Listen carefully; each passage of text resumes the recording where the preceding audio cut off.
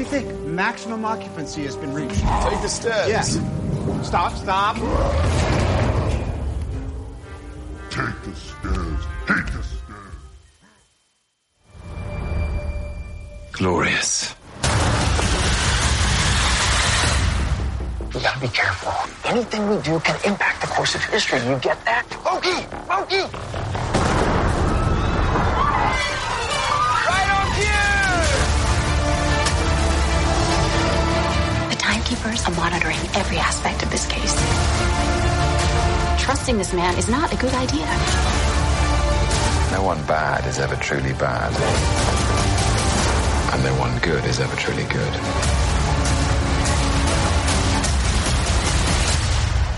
This isn't about you. Right. Loki, wait!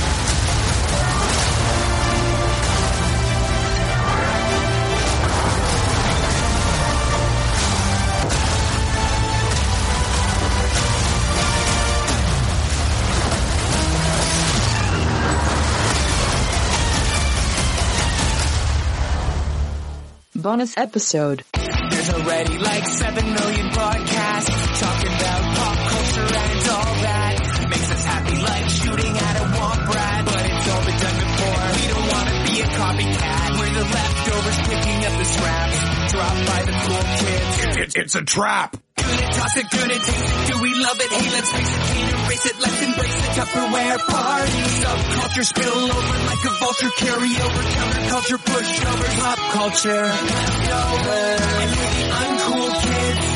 What's to say's already been said. Leftovers. Pretty sure that the only talent is the band that's singing this. Pop culture leftovers.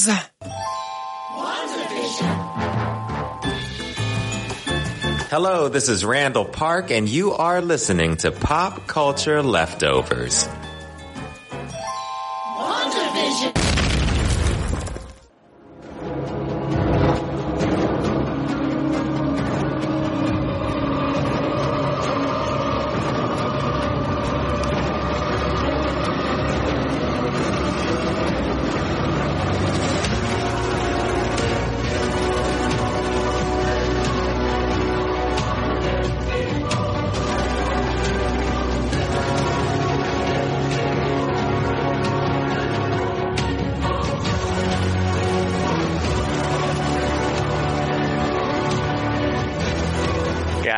It's here, the season finale of Loki, season 1. And Jake, we did it, man. We watched the whole fucking season, man. Yeah, man. Nothing makes 6 weeks go by faster than one of these Marvel Limited series, right? Oh my God. I'm super excited to talk to you. I can't wait to hear your thoughts about the entire season. But we're also joined, we've had Joe here for the most episodes for Loki. I wanted to have him back on for the finale. So welcome, Joe. Oh, so happy to be here to talk about this one, dude.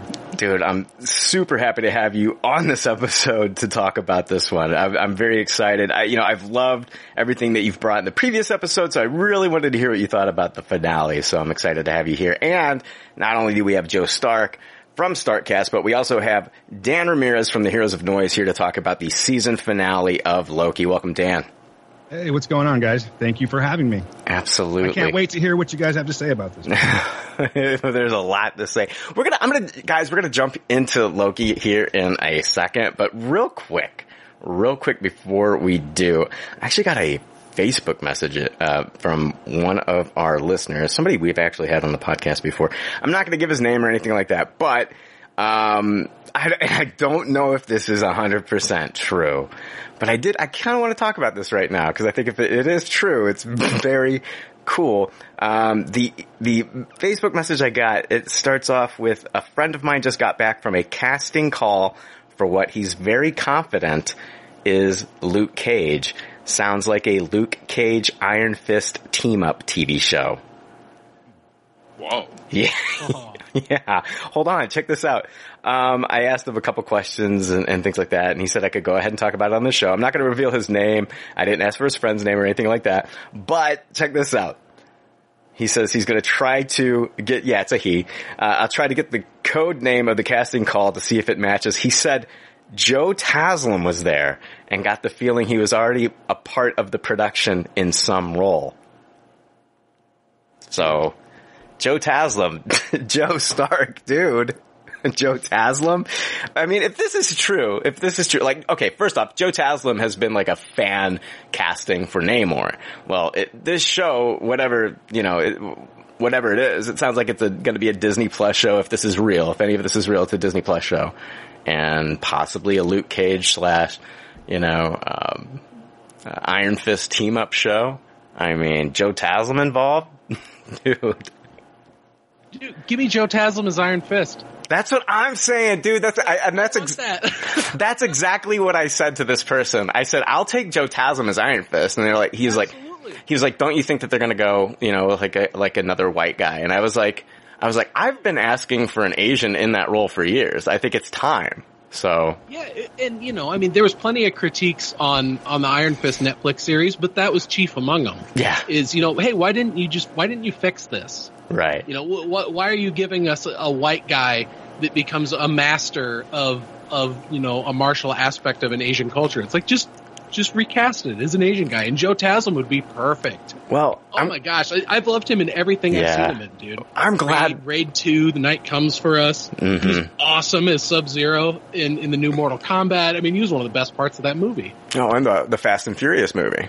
Oh, he was so good as that villain in that. Yeah. Oh man. Yeah. This would be really, really great. Dude, that's the thing. Well, I'm glad that they didn't waste Joe Taslim for the, Netflix series. And if this is true, and I'm not saying he is Iron Fist, but apparently, according to this rumor, Joe Taslim was there. And so we might be seeing Iron Fist and Luke Cage back, on TV, and this time in the actual MCU. Yeah, that's really cool. One thing I really like about this news, if it's true, is Marvel's going to give us what we want. They're going to give us the two characters together in a series, interacting together. Yeah. A lot more. Like, that was one of the big failings of, well, not that the Netflix stuff didn't have some redeeming qualities, but they really shorted us on the Luke Cage Iron Fist team-ups. Yeah. Yeah, I love those two together. So, yeah, you get the casting right, man, this could be pretty fucking awesome. And see, that's the thing, Joe, is like, you're talking about how, they should have had an Asian martial artist in the role to begin with. They wouldn't have the problems from this first season if they would have done that. If they would have had a guy that already knew martial arts, they wouldn't have the problem of kind of like this fast tracking this actor to try to learn the choreography, and that way they had to like mask how bad this guy was exactly. at martial arts. And it's not his fault. He was fast-tracked into that role. Like, I do not blame the actor at all. I blame basically like scheduling and the fact that they didn't give this guy a chance to train. Like, what did we find out recently? Bob Odenkirk, when he did that Nobody movie, had been training for 6 years to do what he did in that Nobody movie. And this actor, that played Iron Fist, Danny Rand, it felt like weeks, so yeah. Yeah, he just walked onto the set. Just walked onto the set. He just walked onto the set, and they said, "Yeah, just do these moves." It didn't seem very legit at all. Yeah. So hopefully this is true, man. That would be, dude. We're getting Shang-Chi. Imagine if we had more martial arts, just on an MCU Disney Plus show every week. 6, 7, 8 episodes. Oh, that would be amazing. Yeah. The martial arts genre seems like it would really work for the weekly TV show format. Yeah. Even better than a movie works. Right, unless it's Wu Assassins on Netflix. I still haven't gotten to that one, but I'm determined to make it through it regardless. I love Iko Uwais too, dude, but I could only do 2 episodes of Wu Assassins. Oh, geez, it was that bad. Yes. Yeah. It should be called Whoop-de-Doo Assassins, because I don't give a fuck. Poo Assassins. Yeah. Let's see. Let's talk about the finale here for Loki. It was titled For All Time, Always, which is basically kind of like the credo, the slogan for the TVA. This one's directed by Kate Herron, and it's written by Michael Waldron, the showrunner, and Eric Martin. Both of these guys. Eric Martin also from Rick and Morty. I also want to point out that Ant-Man Quantumania, that's coming out in February of 2023, was written by Jeff Loveness from, guess what? Rick and Morty. Wow. Yeah. Who'd have thought that they'd get all these types of episodes from Rick and Morty writers? I think it's perfect, and I never would have thought it, Joe, but like I think it's perfect because like we're dealing with like this weird, I feel like Rick and Morty is inspired by like time travel and Back to the Future and Doctor Who and all this stuff, and then you just mix in like the crude Dan Harmon and Justin Roiland humor, which I think is like, it's more than just crude. It's very smartly written. But like when you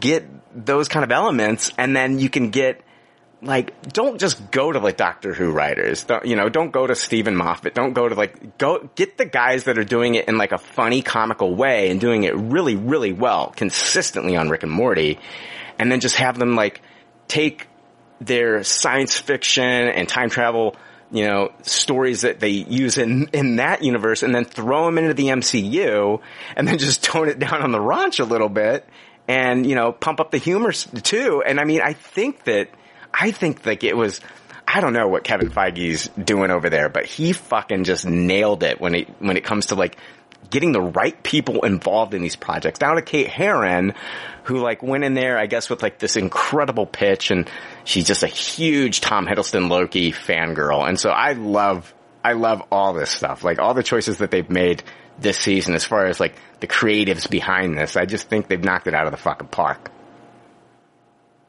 Oh, 100%. Yeah, all three of the TV series, they really picked the right creative people with the right passion behind the project. All right, guys. It's all Kang. It's all fucking Kang.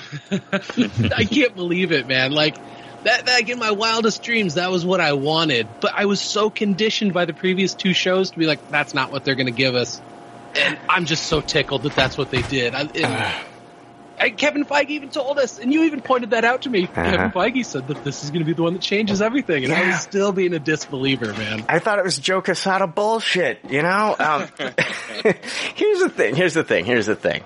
That I want to talk about yes, Kang was my first theory that I came up with on PCL. And then I backtracked and I was like, no, it's Loki. They're not going to do that. The whole Mephisto thing didn't pan out for us, blah, blah, blah. What I'm loving is, and I'm not going to name any names, but some other people that are involved with doing these Loki shows and recaps and videos and everything. They'll throw every fucking, theory out there and not really 100% plant their flag in one of them. And then, so they're already saying, oh, it could be another Loki. Oh, Mobius could be a Loki. Oh, it could be Kang. And then all of a sudden we find out in the final episode it's all Kang. And then they're like, we were right. We were right. Here's the thing. Geniuses. I came up with the whole Kang thing too in the first episode, but I planted my flag that it was a Loki all along. It was Loki all along. And guess what?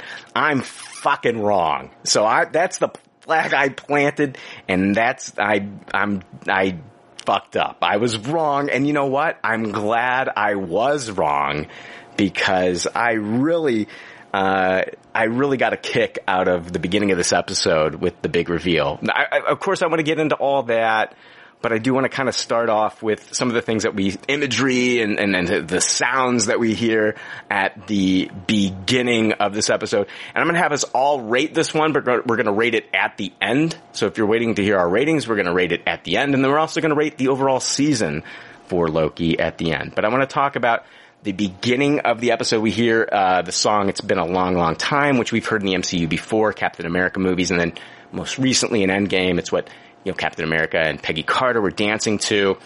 And then we start to hear a ton of voices throughout the MCU and also the real world itself. And I want to go over, we hear like the repulsor ray from Iron Man's suit, and we hear a bunch of different, we hear Wakanda Forever and all these different voices, that we've and sayings and things like that we've heard in the MCU. Then it starts to get into like real world stuff itself. We hear actual quotes from like historical figures through time. And we get a quote from British philosopher Alan Watts. And he says, we think of time as a one-way motion. And this quote is from his lecture, Time and the Way It Changes. So basically saying like we see time very linear. And so it's like in a straight line. So there's we see it very linear. But for someone like He Who Remains, who in this episode, I might call him Kang, I might call him Immortus, I might call him He Who Remains, but you'll know who I'm talking about. But Kang is basically like a Nexus being who can see all of time at once. And oh God, Joe, I'm gonna need your help here later when we start talking about all this time shit. Cause it is, and this whole Kang origin story, it is insane, and you can take it so many different ways, and I think if you think too hard on it, you can go down some crazy rabbit holes and get lost. Yeah, definitely. You would agree. We hear voices from history, Neil Armstrong, one small step for man. We hear, we hear Nelson Mandela, who says, we have fought for the right to experience peace. And then we hear I Will Rise from Maya Angelou, who's reading from her poem, And Still I Rise. And if you read that poem, it says, you may write me down in history with your bitter, twisted lies. You may trod me in the very dirt, but still like dust I'll rise. And I want to talk about that poem a little bit later. I think it's pretty important. We will get back to that. But I think it's really interesting. All this stuff at the beginning, I don't think that they just kind of like threw it in there willy-nilly. I think all this stuff means something. We've seen the meaning of different things in the MCU, like colors and shit like that, and like how it represents a certain character, how it represents magic. Make sure. What's that? We lost you, Brian. You like went completely silent for maybe 10 to 15 seconds. I'm back. When you started explaining how you felt. Okay. All right. I was explaining. Did you guys hear what I was? Let me pause. All right. Yeah, we're back. Sorry about that. Had a technical difficulty, and we are good to go now. I'm going to get back to that poem. You guys heard the poem, but I'll get back to the poem here in a little bit. I do want to talk about like some of the things that we do see visually. Actually, just one thing right now. Did you guys notice when the camera's zooming across the universe, we see a satellite, and then right after the satellite, we see a ship that flies into the screen? Yeah. Okay. That is a ship that we have not seen before. It's nothing that we've seen in the MCU. Could that be a tease of the Fantastic Four?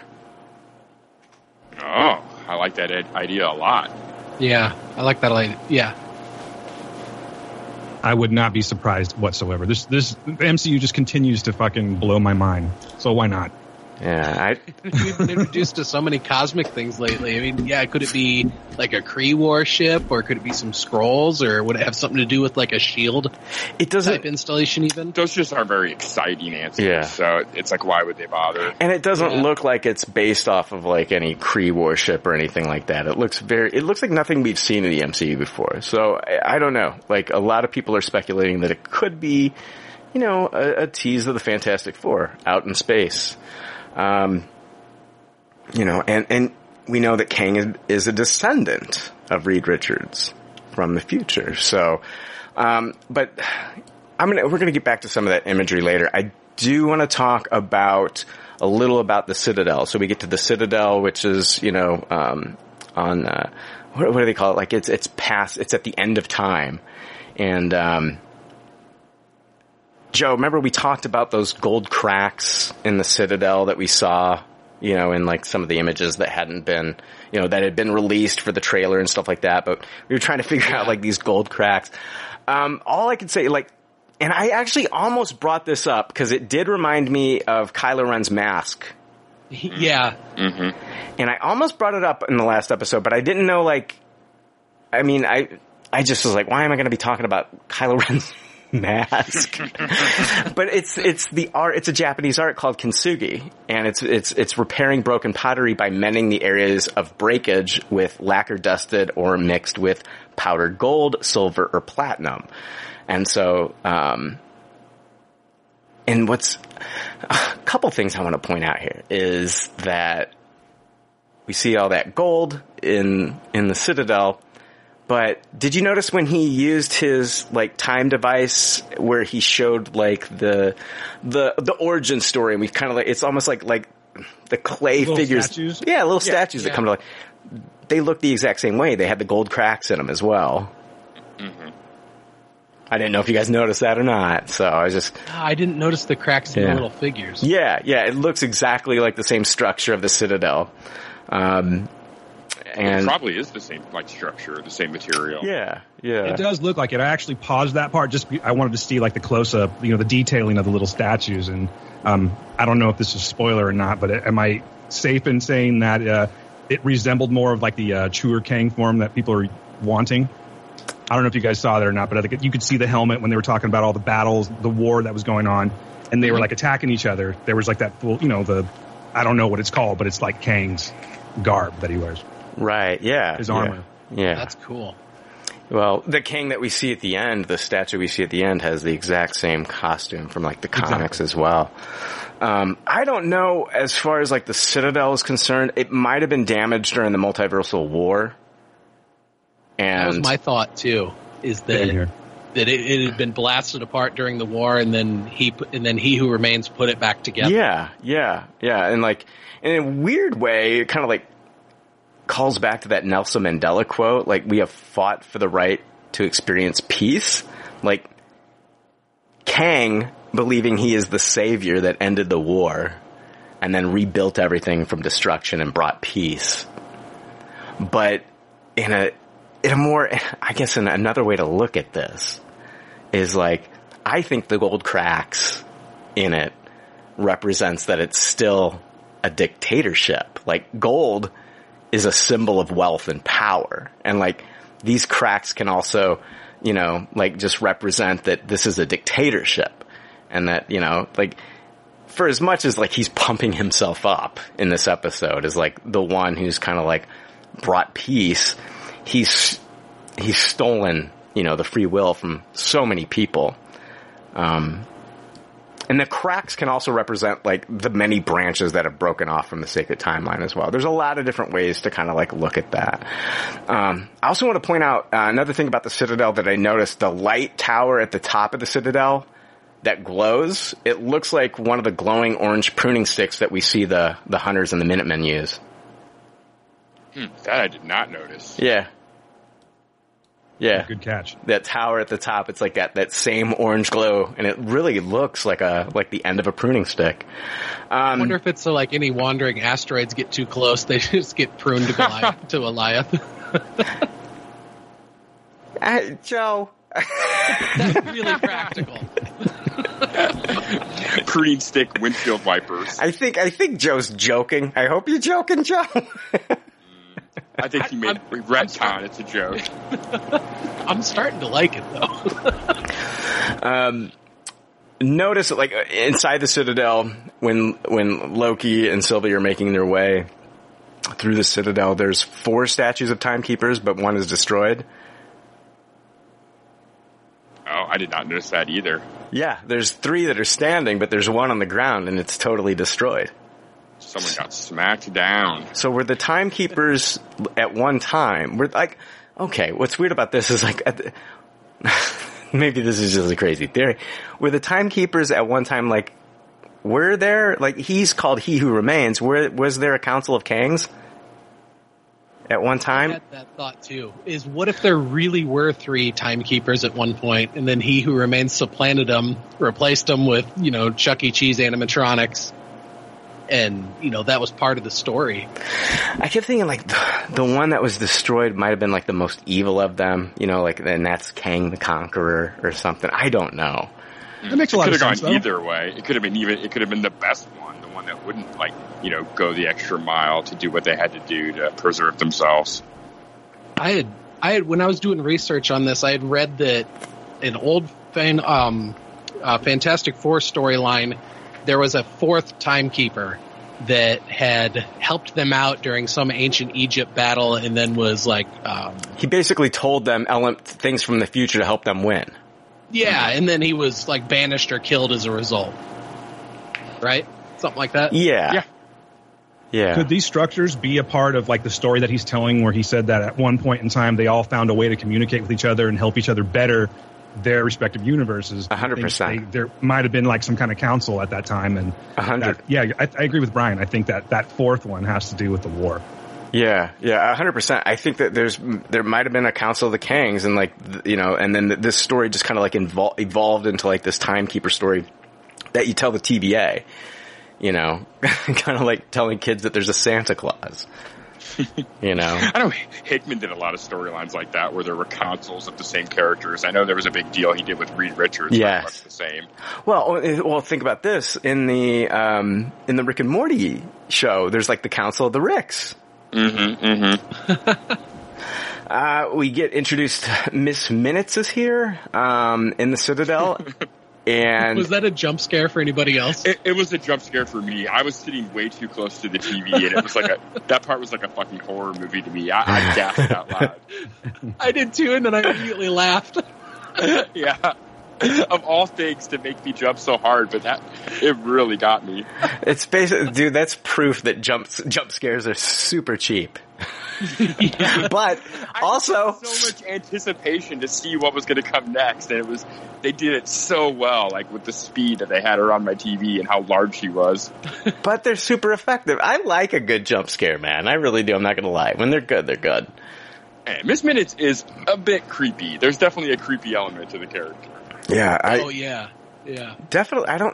There's something super weird about her. Did you notice, like, after this whole interaction, I want to talk about the interaction, but after this whole interaction, when she shows up to Renslayer, and she's like, sorry, I'm late. And so basically, it's like, she can't be in two places at one time. It's not like a computer program that everybody has that they can just summon multiple Miss Minutes. Like, she's only in one place at one time. It's so fucking bizarre.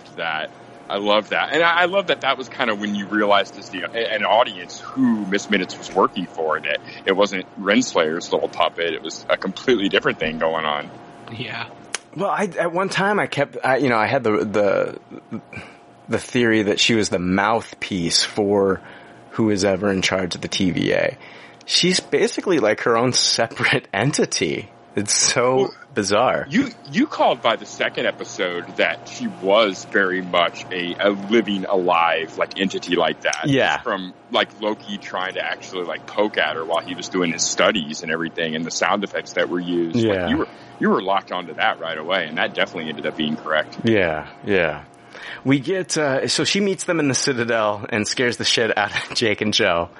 And then she basically gives them an offer, you know, that she says, like, you know, you can return to your timeline and return together, and you get to defeat the Avengers, and you get to kill Thanos. And this is like when we hear a score from the Thor movies.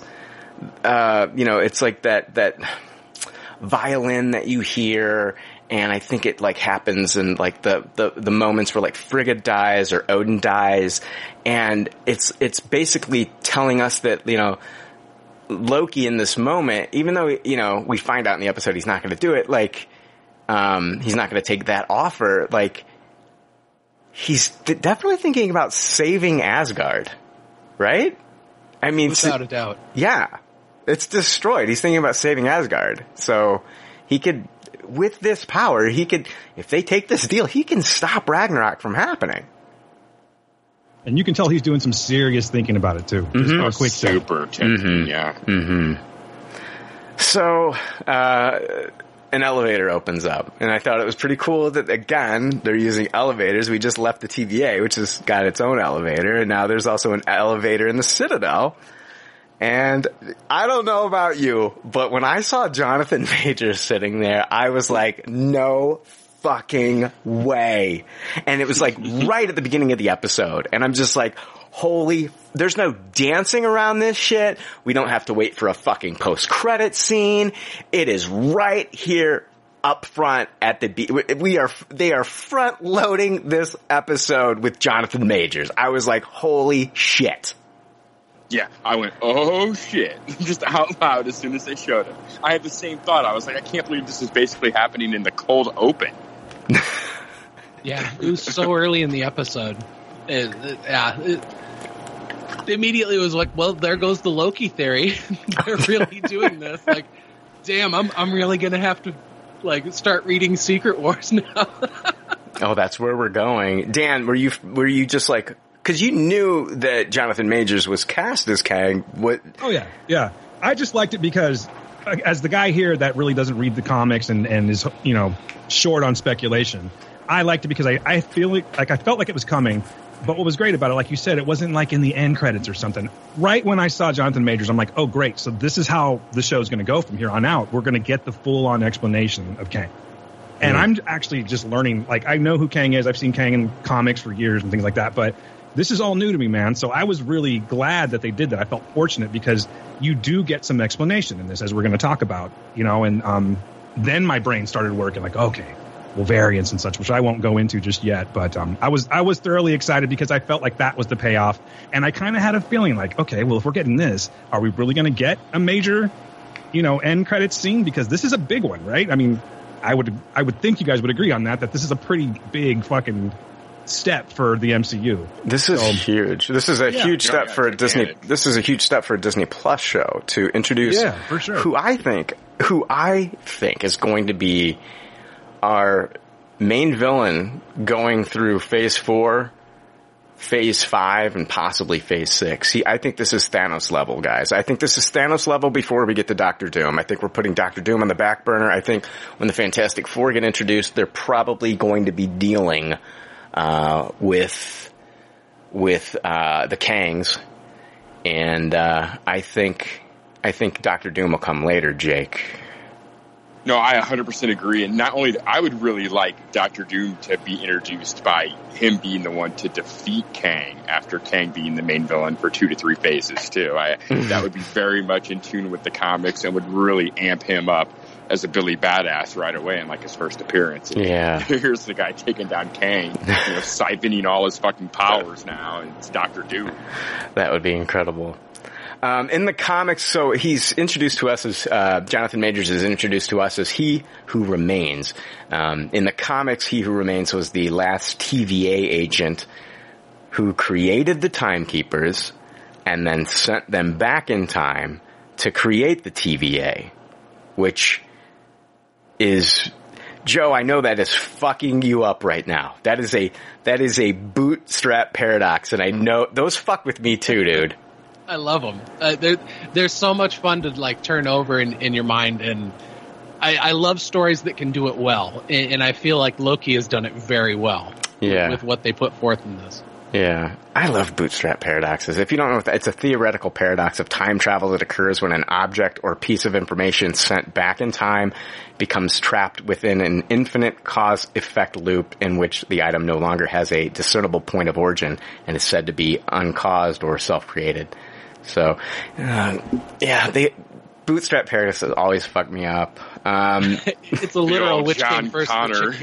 John Connor, yeah. Yeah.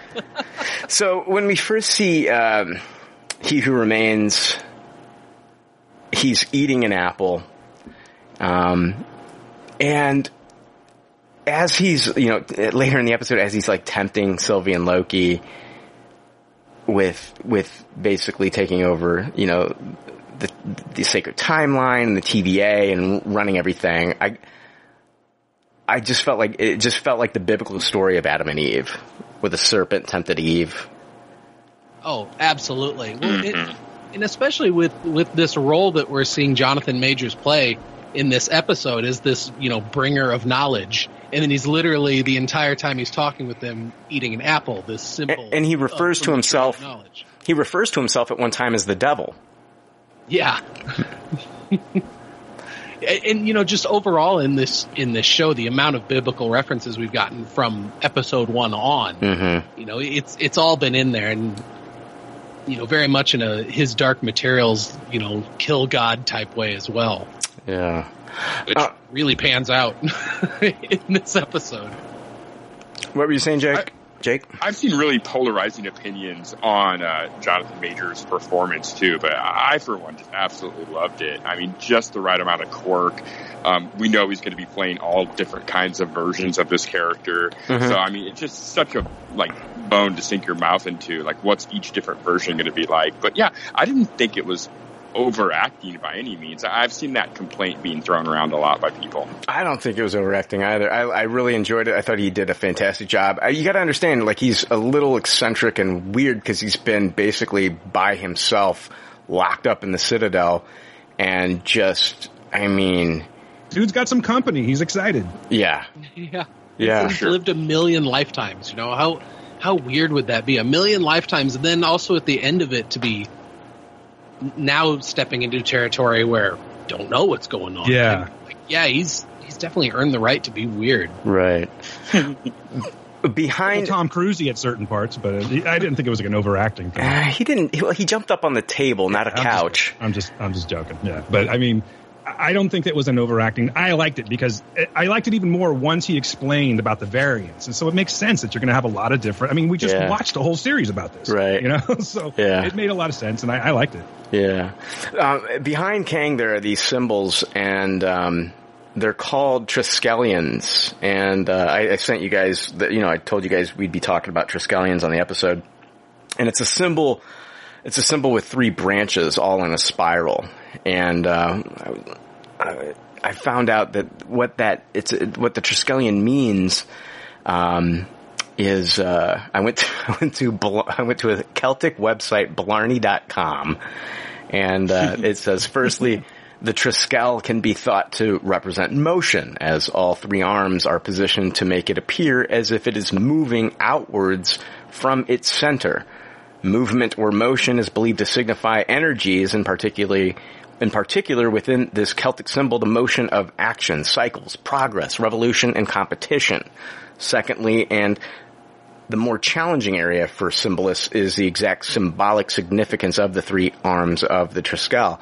This can differ dependent on the era, culture, mythology, and history, which is why there are so many variations as to what these 3 extensions in the triple spiral symbol mean.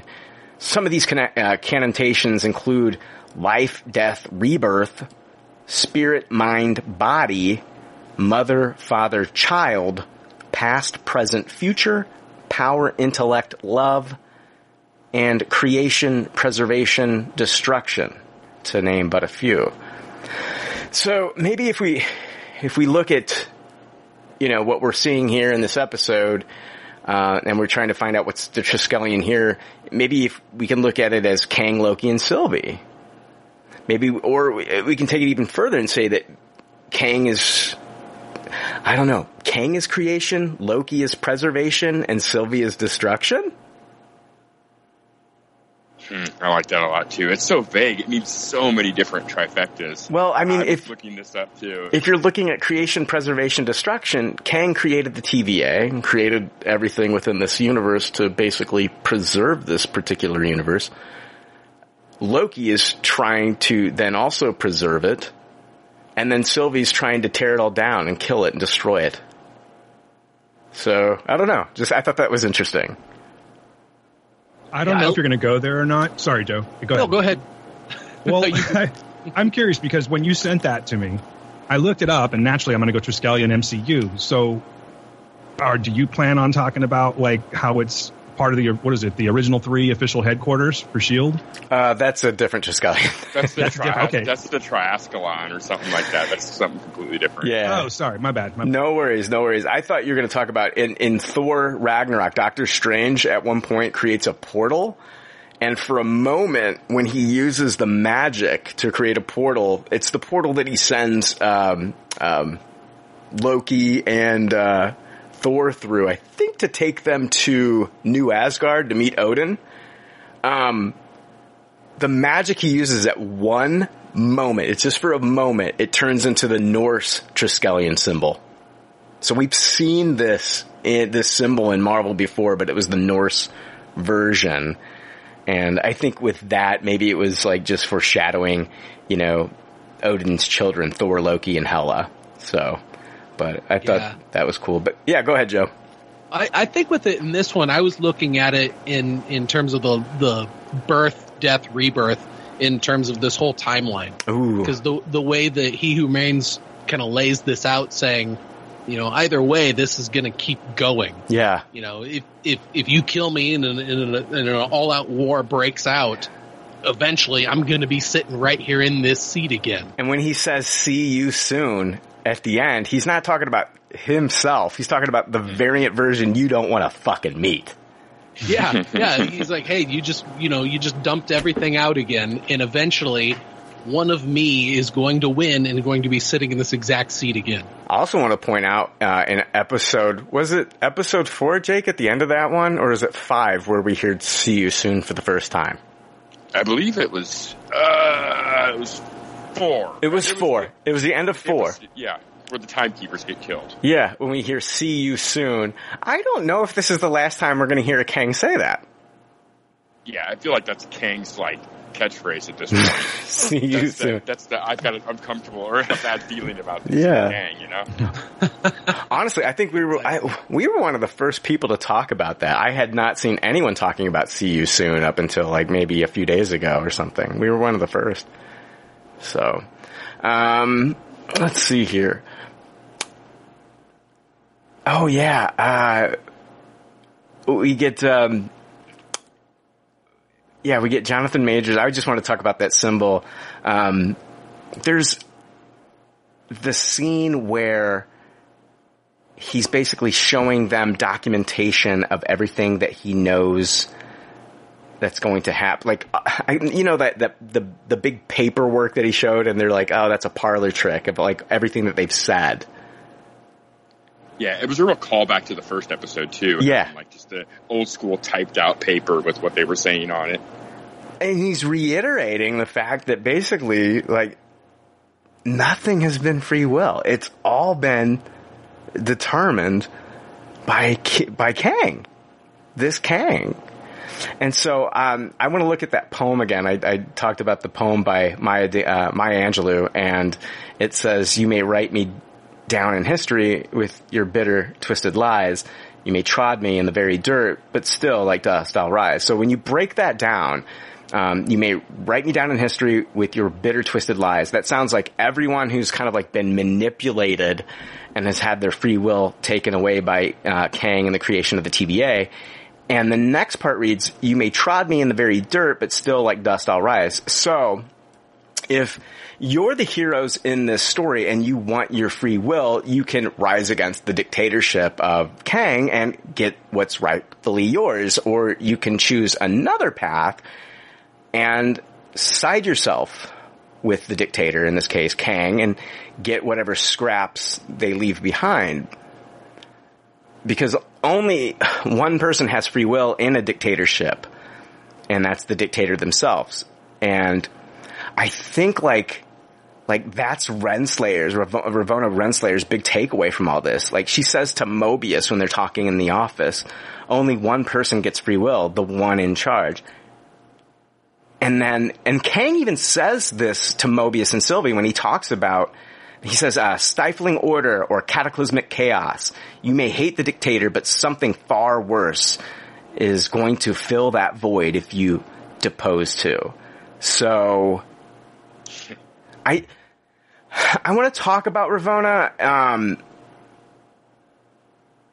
and that whole thing. It seems like she's chasing free will, but on the flip side, she's I don't think she's going about it the right way. She gets the documentation, she gets the files that she wants, and then she's got a mission. She's off to go somewhere. And I feel like she's just off to find the version of Kang that we haven't been introduced to yet, the evil one. And I think she's off to find the proof that she needs to satisfy kind of the moral dilemma that she found herself in. That she believes so much in the TVA that, without thought, she sacrificed this friendship that she had with Mobius, a friendship that lasted eons apparently, and she's saying, you know, I'm twisting this around saying this is all on you, Mobius, and now I have to go out here and find, you know, because we don't know exactly what she was given in those files, but if she's going out and looking for something, and I feel like she's looking for something that for her belief to be founded in, and that, you know, she's eventually going to find some version of Kang that, you know, she can become, you know, the right hand of, maybe. 100%, just like in the comics. Kind of like, you know, she was the love interest in the comics, and I think, like, it probably won't be a love interest here.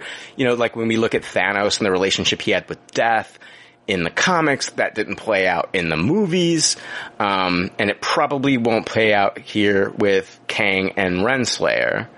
But I think she'll definitely find her way to, like, you know, Kang the Conqueror.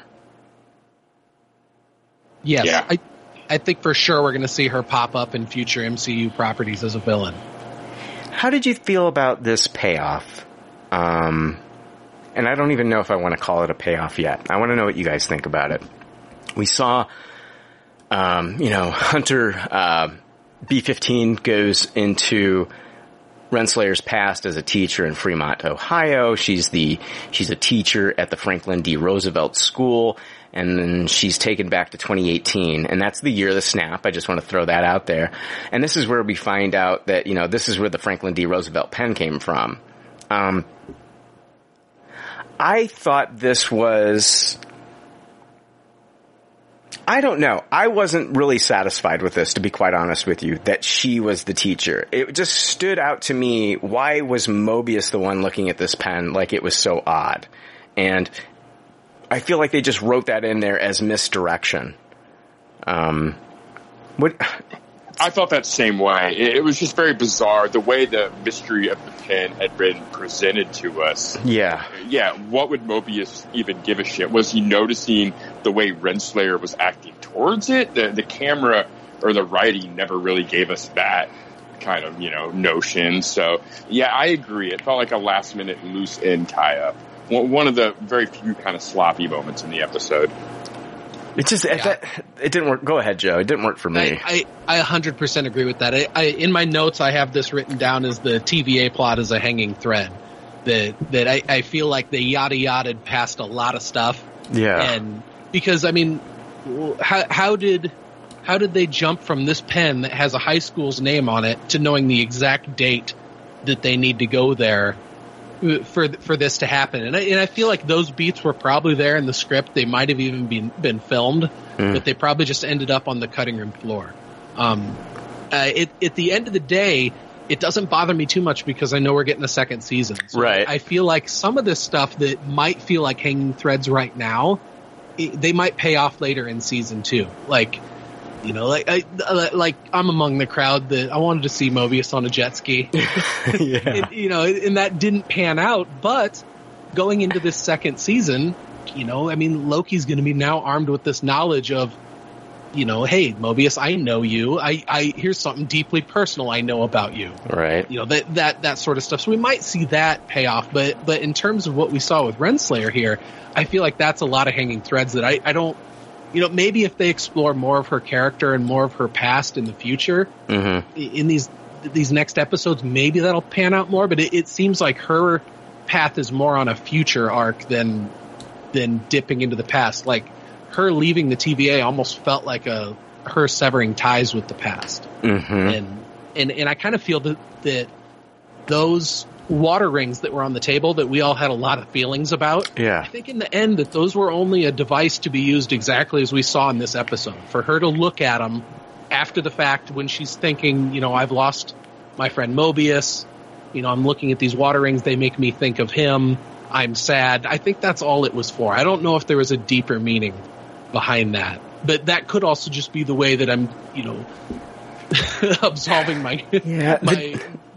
absolving that rough spot of, I don't want this to be a hanging thread. We just thought maybe it was more than it was. The deeper meaning that I've been, like, reading on Reddit, and I've seen, like, you know, speculated by others online, is that the rings are how many times that they've gone through kind of like this loop of, like, the end of the TVA and how it started over and over again.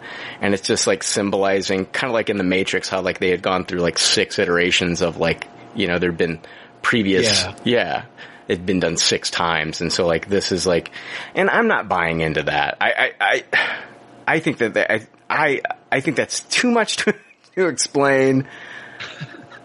But then again, I don't buy it either. Go ahead, Jake. Sense. It would mean that the variant Kang has been defeated X amount of times to create X amount of rings on the coffee table. I'm pretty sure this is the first time in this timeline that has ever happened. I think so too. I agree with you.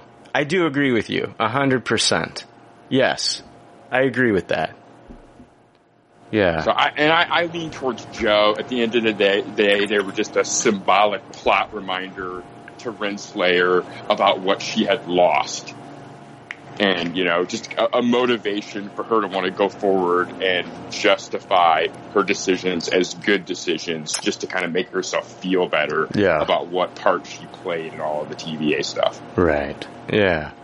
I want to jump into the He Who Remains origin story that Jonathan Majors details in this episode. So basically, there was a version of him, a variant of him in the 31st century that discovered the multiverse and all these different realities at once.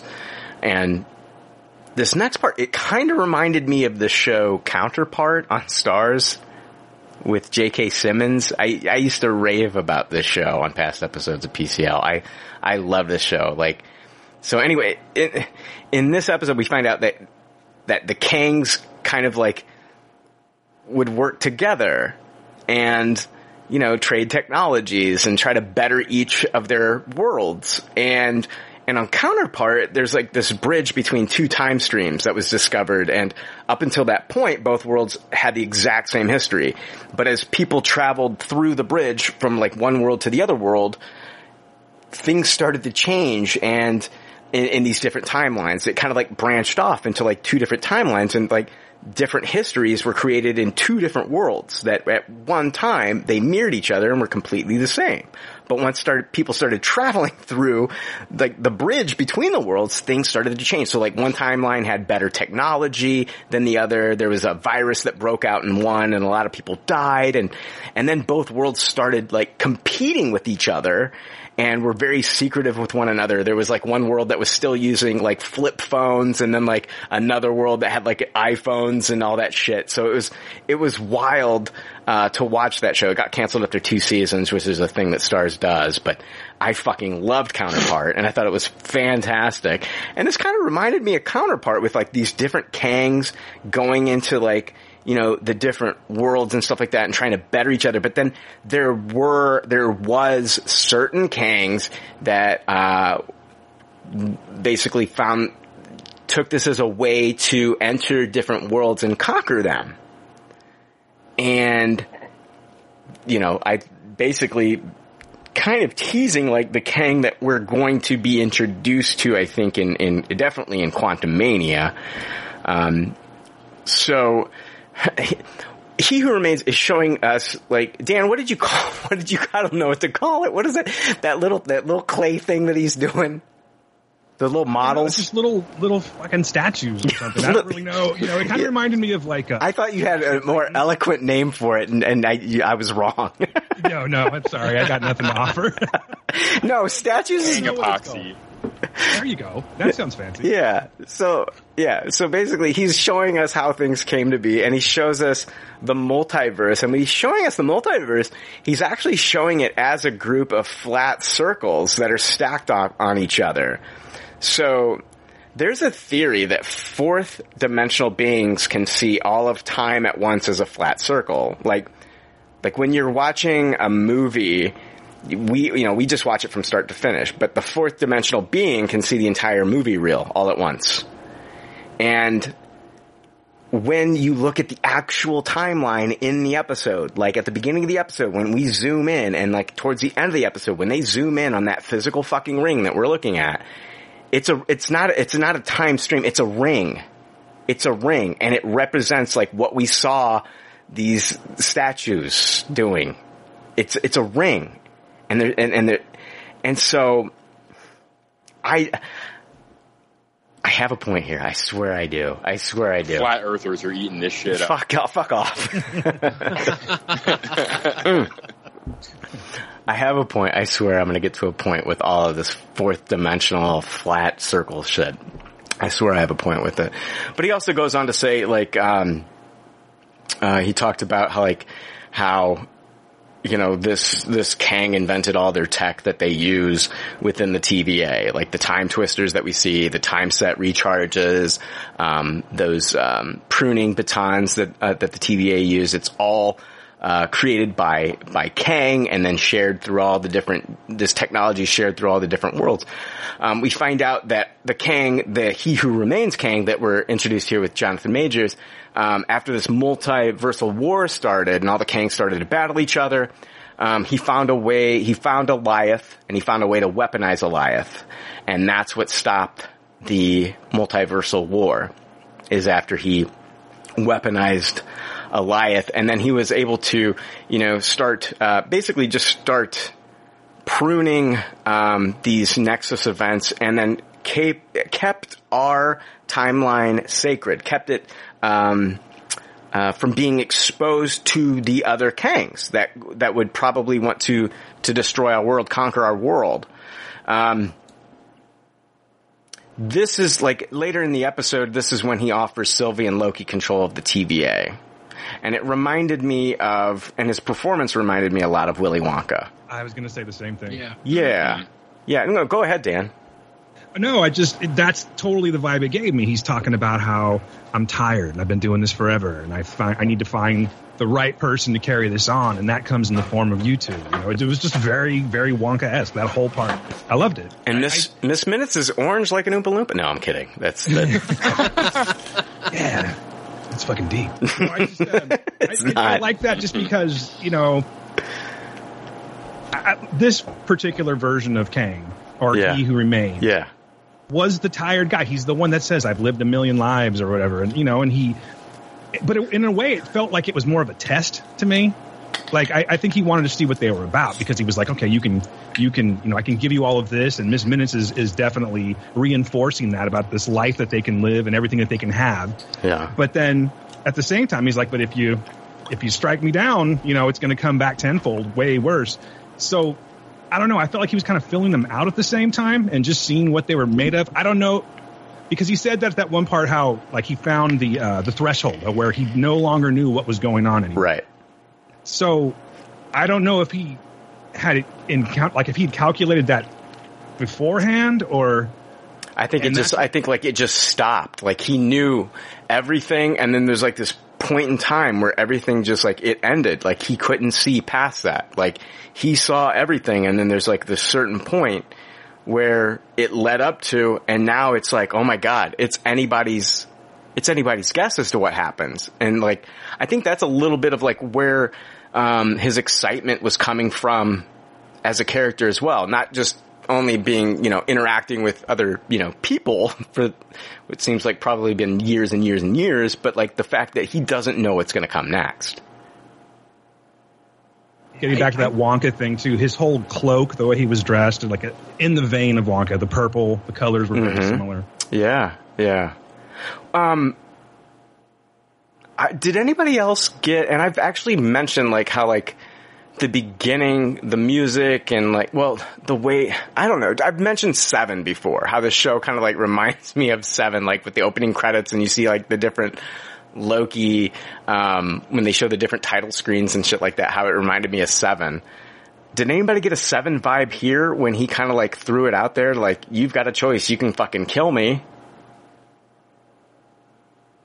Or did it, like, at the end, would Kevin Spacey's like basically saying like, you know, in the desert. He wants him to, he's basically saying to Brad Pitt, like, you know, the final sin is to kill me. And that's the way he kind of like wants it to play out, you know, cause like that's what makes like the end of this story.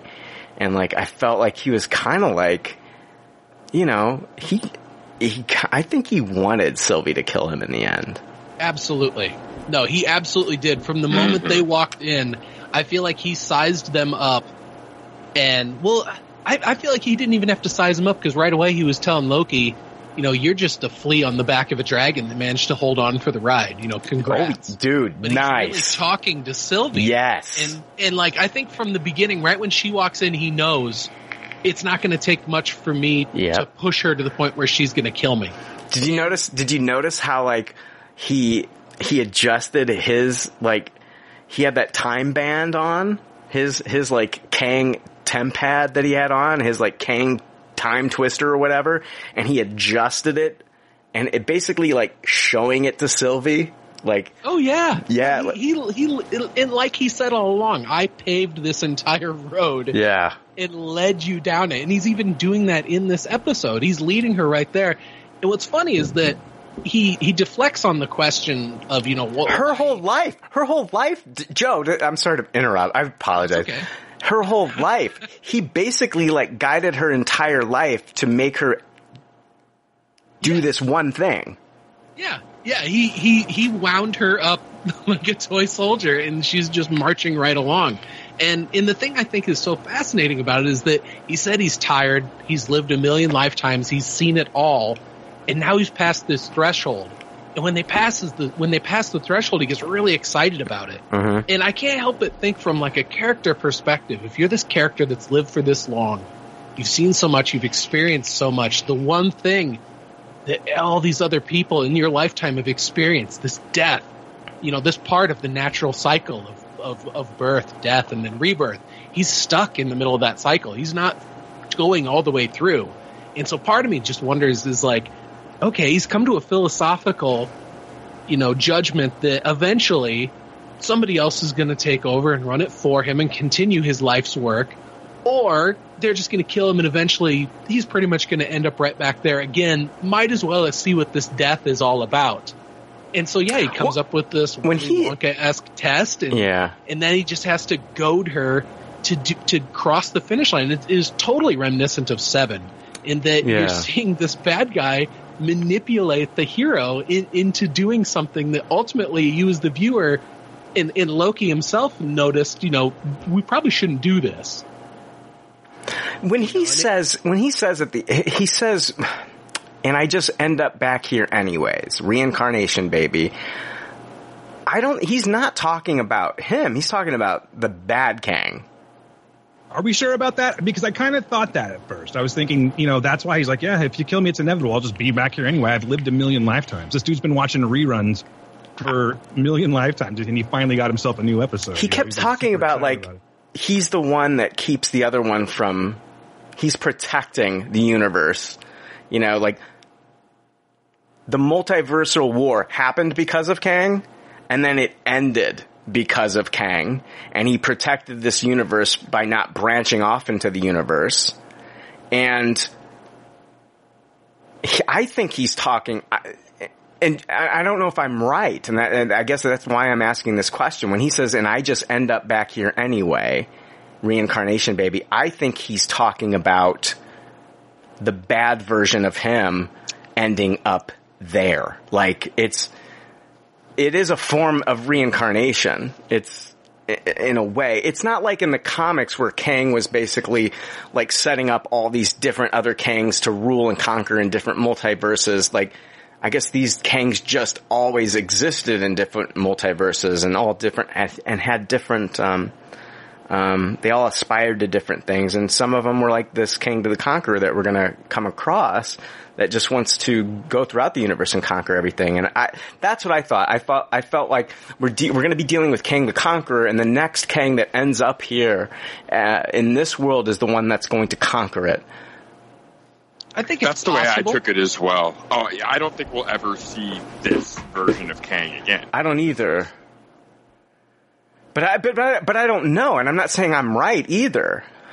Well, I think what happened was when the timeline fractured like that, or the time stream fractured, and it didn't fracture when he died. It didn't fracture when he died. He was still alive. It's basically, it happens seconds after the point where he says, this is the point where I don't know anything. Like, this is a point, we've crossed this threshold where, I haven't seen past this point.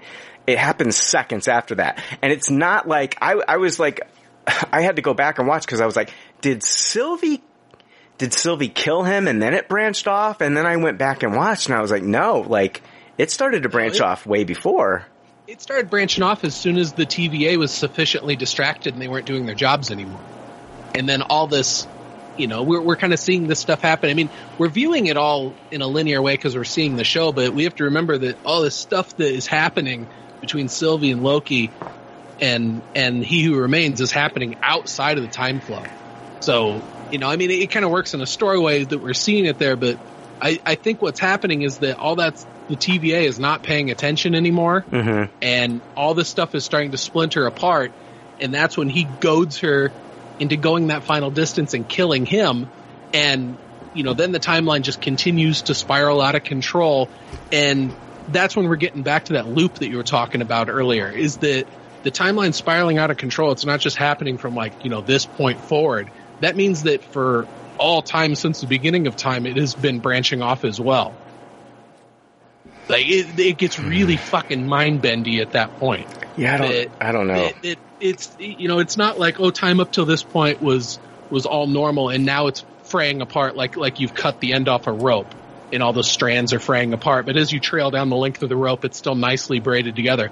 I'm taking this as soon as there wasn't somebody there to guard in this, you know, supreme timeline, the sacred timeline, is that all these branches started everywhere. From the beginning of time till the end of time, there are branches that all spread out at once. Jake, what's your take, man? I don't know if I can... I fall in line with what Joe's saying a lot, too. Yeah. I think now that this Kang is gone, all the other Kangs can go back to mingling with each other. But here's the thing, he's not gone yet. I feel like it was just predetermined from this point on. I don't know, but I don't know, because he's not gone. He's still there. It's totally plausible that version of He Who Remains, that whatever variant of Kang or Nathaniel Reed's that he is, exists somewhere on the timeline. Because at one time when he existed, there was a multiversal war happening with all these different things clashing. And I think that one of the causes of that war is what happened in this episode of Loki. It's a loop. This was the cause of the multiversal war that happened at the end of time. Thank you, and Joe. It starts it all over again. That's what I wanted to ask. That's what I was confused about. So, is it he's talking about the war that I'm sorry. Let me explain that again because I get confused with this shit. Yeah. So, he's talking about the multiversal war at the beginning when he first starts explaining it. So then, by killing him, they're starting the war all over again because they're out of that timeline. Is that correct, Joe? Is that what you're saying? So like it's the beginning. That's the way I'm looking at it. It's not like another multiversal war is what I'm saying. Multiversal War 2. It's like a new, it's basically just restarting the war. No. He says in this episode that he gives them the options. He basically says that you can either, there's two options. You can rule together or multiversal war. Those are the two options. He knows that they will not select rule together because he knows at their heart that Loki is untrustable and Sylvie is incapable of trust. So he knows that no matter what, she's going to kill him. Yeah, that's what I kind of meant. I very poorly explained it earlier, but when I said that's kind of like a test that he's doing to them, I think that's what he was doing. He was egging them on because he knew what was going to happen. Yeah, I feel like he kind of knew that this war needed to start. I don't know. It's very. I get so damn confused when it comes to the time travel stuff or the time. I took it to mean they were doing multi-dimensional War 2. Was the way I took it. I didn't think it was the same. I mean, obviously it's the same conflicts with the same problems, but I think it's been held at bay. I don't think it's like so much a loop as it's just starting all up again. Okay. I was just thinking, because he explained that. I'm with Jake. Okay. I was just wondering because, he explained himself as well as the other described himself as well as the other variants as a bunch of narcissists. Yeah. So I thought maybe he was just toying with them a little bit, making it fun. I took him at his word that, because he does in the episode, he does express that you've got a choice here. You either can, you and Sylvie and Loki, you can take control of the TVA, or the other option is multiversal war. And I'm with you, Jake, that this is a continuation of the war that he ended. and now we're going to get to see this play out, but we're also going to get to see it play out with Avengers involved. Is that what you're saying, Jake? That's exactly what I'm saying. And I agree. I don't think he has any reason to lie at this point, because I think he's very confident that he's going to die, and he's so much that he's manipulating it so he will die. Yeah. I think he has no reason to lie in these final moments, and that he knows to be his final moments. Right. And yes, I do think it's a continuation of a war that's already been happening, not a loop of it happening again for the first time. I don't think it is. Ask an ignorant question just to kind of figure this out. No, please. So like he said that he was the one that like stopped the multiversal war, right? Yes. And he contained it to that He's point. the one who weaponized Alioth and he stopped the multiversal war within this universe, within this. I don't know what's going on in the other ones, Dan. That's yes. what I wanted to know. So there's these Kangs that he's talking about, these variants that he's talking about. They never really described where they were. I was under the impression that they might have been non-existent at that point, getting me back to my theory of starting the multiversal war and all these different variants being, spawned from that. But maybe that's not the case. Like I said, it confuses me. Yeah, what I think is that when he won that multiversal war and he said that he isolated his timeline, cleaned it up, and then pruned every variant timeline, at that moment, all of those other variants of Kang, all those realities ceased to exist everywhere except for in his memory. They just weren't there anymore. He kept strict control over that timeline for presumably millions of years. And then at the moment of his death, it comes apart. It doesn't just come apart at the moment of his death. It comes apart everywhere. And all of that stuff springs back into being because there's not some vigilant gardener there that's keeping these things from sprouting up. And so that's what leads me to believe that it is a loop. It's the same war, and we could possibly see this exact same variant of Kang again. But we've got new variants in the formula now, that there's these two different Lokis that are now armed with knowledge, from that apple that we were seeing here. We know that his edge to win the war was weaponizing and seemingly being able to control Alioth. Well, we have two Lokis that know how to control Alioth. I don't know. I guess I'm a little confused as to what you're saying, and I don't want to get down this rabbit hole too much. So but here, okay. I need a dry erase board. I just think let me say this, and then I want to hear what you have to say, Joe and Jake and Dan. That all these different multiverses existed, and they were all stacked upon each other. Okay, and they found a way to connect them, and then the multiversal war started. This particular variant of Kang found a way to weaponize Alioth and then prune any branches from connecting to the other multiverses. And so it was basically able to control time within this one universe. And just because he was able to do that doesn't mean that those other universes ceased to exist. No, I think that that's what it meant. I think he pruned them and they were sent to the void, and Alioth eventually consumed them. And I felt like I felt like it was more of like a seal, like he had sealed himself off. Yes, and the Nexus events that started was basically it was trying to connect one multiverse to our universe, and he stopped that from happening, and then sent those to the void. Yeah, and totally. Yeah, I could see it working that way too. Because it's fun with these concepts. Yeah. They're so slippery. Yeah, I don't know. Let's move on. I want to move on because I think if we keep talking about this, I think we'll all get lost and avoid ourselves. So I want to talk about kind of like the end of the episode when we're back at the TVA. So we get the moment where the big betrayal here with Sylvie, if you want to call it a betrayal, but she does what she needs to do. She pickpockets Kang and she uses that time device and she opens a portal, pushes Loki through after their emotional kiss, which I don't know about you guys, but when Loki is talking about how he just wants to make sure that she's okay and everything like that, and he's crying and you see tears dropping from his face, I started to fucking tear up. I thought it was one of the most incredibly acted performances that I've seen.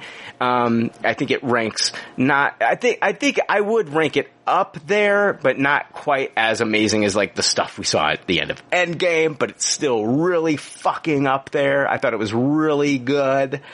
And Tom Hiddleston he is so fucking cool. That guy is just so fucking cool, and I love him as this character, and I don't care what multiverse you go in, you are not gonna cast a better fucking Loki than Tom Hiddleston. This guy deserves all the fucking awards for this season of Loki. God damn it, he's so charismatic and just so perfect in this role. Jake, it's one of those things like fan casting going back. Like I remember seeing the articles, going back and seeing the articles like when they cast Chris Hemsworth and Tom Hiddleston. It says Marvel cast two nobodies as Thor and Loki, and now it's I cannot see anybody else in this fucking role other than Tom Hiddleston. No, I 100% agree. And yeah, that scene was gut-wrenching. And yeah, just about Tom Hiddleston. He's so great, and he's so into the role, and I think that's what really pushes it along to the next level, too. Yeah. He himself is just so into it. He's gone on record this week saying he would play the role for the rest of his life. Love it. I love it. Yeah, and I mean, we've seen him at cons. He just commands these rooms. He showed up to San Diego Comic-Con dressed as Loki. Like Loki. Yes, dude. Yeah, I believe one year he had no mic and had everyone in the palm of his hand. If I've never said it before, Jake, if I've ever talked about who my favorite actors are for, the Marvel Cinematic Universe, if I've never mentioned Tom Hiddleston being in the top, he is now. And, just like the season of WandaVision, that's what did it, for me with Elizabeth Olsen. She's up there now. Of course, Robert Downey Jr. I mean, oh God, they're so good. Yeah, it's just those two characters. I mean, you think you've seen a bunch of them, but you really haven't. If you add up the actual amount of screen time and line time they get in all the movies before their series, it's not that much. Right. Yeah. I would argue that we see more in those 6 episodes of Loki than all his previous movies combined, and you could just do so much more with the character work when that's the case. And it's same with Elizabeth Olsen. So when Sylvie pushes him through, she opens up the Kang's temp pad and pushes him through the portal, and he goes back to the TVA. And Mobius doesn't recognize him. B-15 doesn't recognize him. They just think he's an analyst. And when we first see them, they're talking about he and he. So I'm who is he? Who is he? And of course we find out. We see a statue we've seen statues of 3 timekeepers, and in this one we just see one statue, and it's Jonathan Majors Kang. This is a TVA that they know they're being run by who's ever being represented by this statue. So if it's Kang, if they know they're being run by Kang, this is a TVA that knows that they are being run by Kang. It's not 3 timekeepers. And it made me think of when they first got into the Citadel and we see the 3 statues and the one that was destroyed. I kept thinking, is this that statue now fully erected? Is that one statue? Is this that statue? We saw the 3 faux ones, the phony timekeepers or whatever. Maybe it was the Council of the Kings. I don't know. But is this that one statue that it survived in this universe, and this who is running this TVA? I also want to point out, we thought that the TVA was protected. There is, it's outside of time. How can this TVA be so different? How does this Mobius and this B-15 not know who this Loki is? I think they're in an alternate reality. Yeah, and here's the thing. Okay, hold on. I got a question for you, Joe. Joe, are you saying this is Back to the Future time travel? No, I think he's in a TVA that's in a different reality. Yes. I think the Mobius and the other hunter that we left behind, I think that they're still somewhere else. It's just that that's not where Sylvie sent Loki, whether she did it on purpose or not. Because we just saw Mobius. I lost you, Joe. Yeah, Joe disappeared. when we get Joe back, I'm gonna sit another PCL alternate. Joe went to a different reality, dude. Someone's getting some real good theory somewhere. Dude, Joe, there's a hold on. No internet, and I'm like, what? There's a statue of you in my living room right now, dude. What the fuck? I don't know what's going on with my internet here. Sorry about that. Don't sweat it. I don't think, some people might speculate that, when Loki got sent through the portal, it changed, whatever happened in, the Citadel changed what happened in the past. And I don't think that it's Back to the Future time travel where, in that movie, what you do in the past, if you get, the sports almanac and you make these bets, then you can go back to 1985 and Biff owns a casino. I don't think that that's the case here. I think, just in Marvel, in Endgame, they kind of explained, when you go back in time and you do something different, it creates this nexus event that branches off, but leaves the original history timeline unaffected. But it creates a multiverse. So when Sylvie pushed Loki through the time portal door, I think we're saying the same thing, Joe, here. She pushed him into a different branch reality. Yes, absolutely. And this is a TVA from a different timeline, a TVA run by Kang. So, because when we see that the Sacred Timeline is a ring in the episode and we see the origin of Kang when he shows up, shows us the worlds are stacked on one another as these flat circles, I believe that there might be, and I don't know this, it might contradict, and I want to know what you guys think. There might be multiple citadels outside of time. There's definitely multiple TVAs. There's multiple universes where our heroes exist. And so, in other universes, the X-Men might exist already, which means they've always been there in those worlds. So when we're watching the episode, when it first starts, at the very beginning, we get these voiceovers from a bunch of characters, and it goes through, the galaxy, and then we pull out of that galaxy, and it shows us a black hole. And then we see another black hole in which we zoom into that one, and it takes us into the Citadel that we see in the episode. Does that support the theory that there is only one Citadel?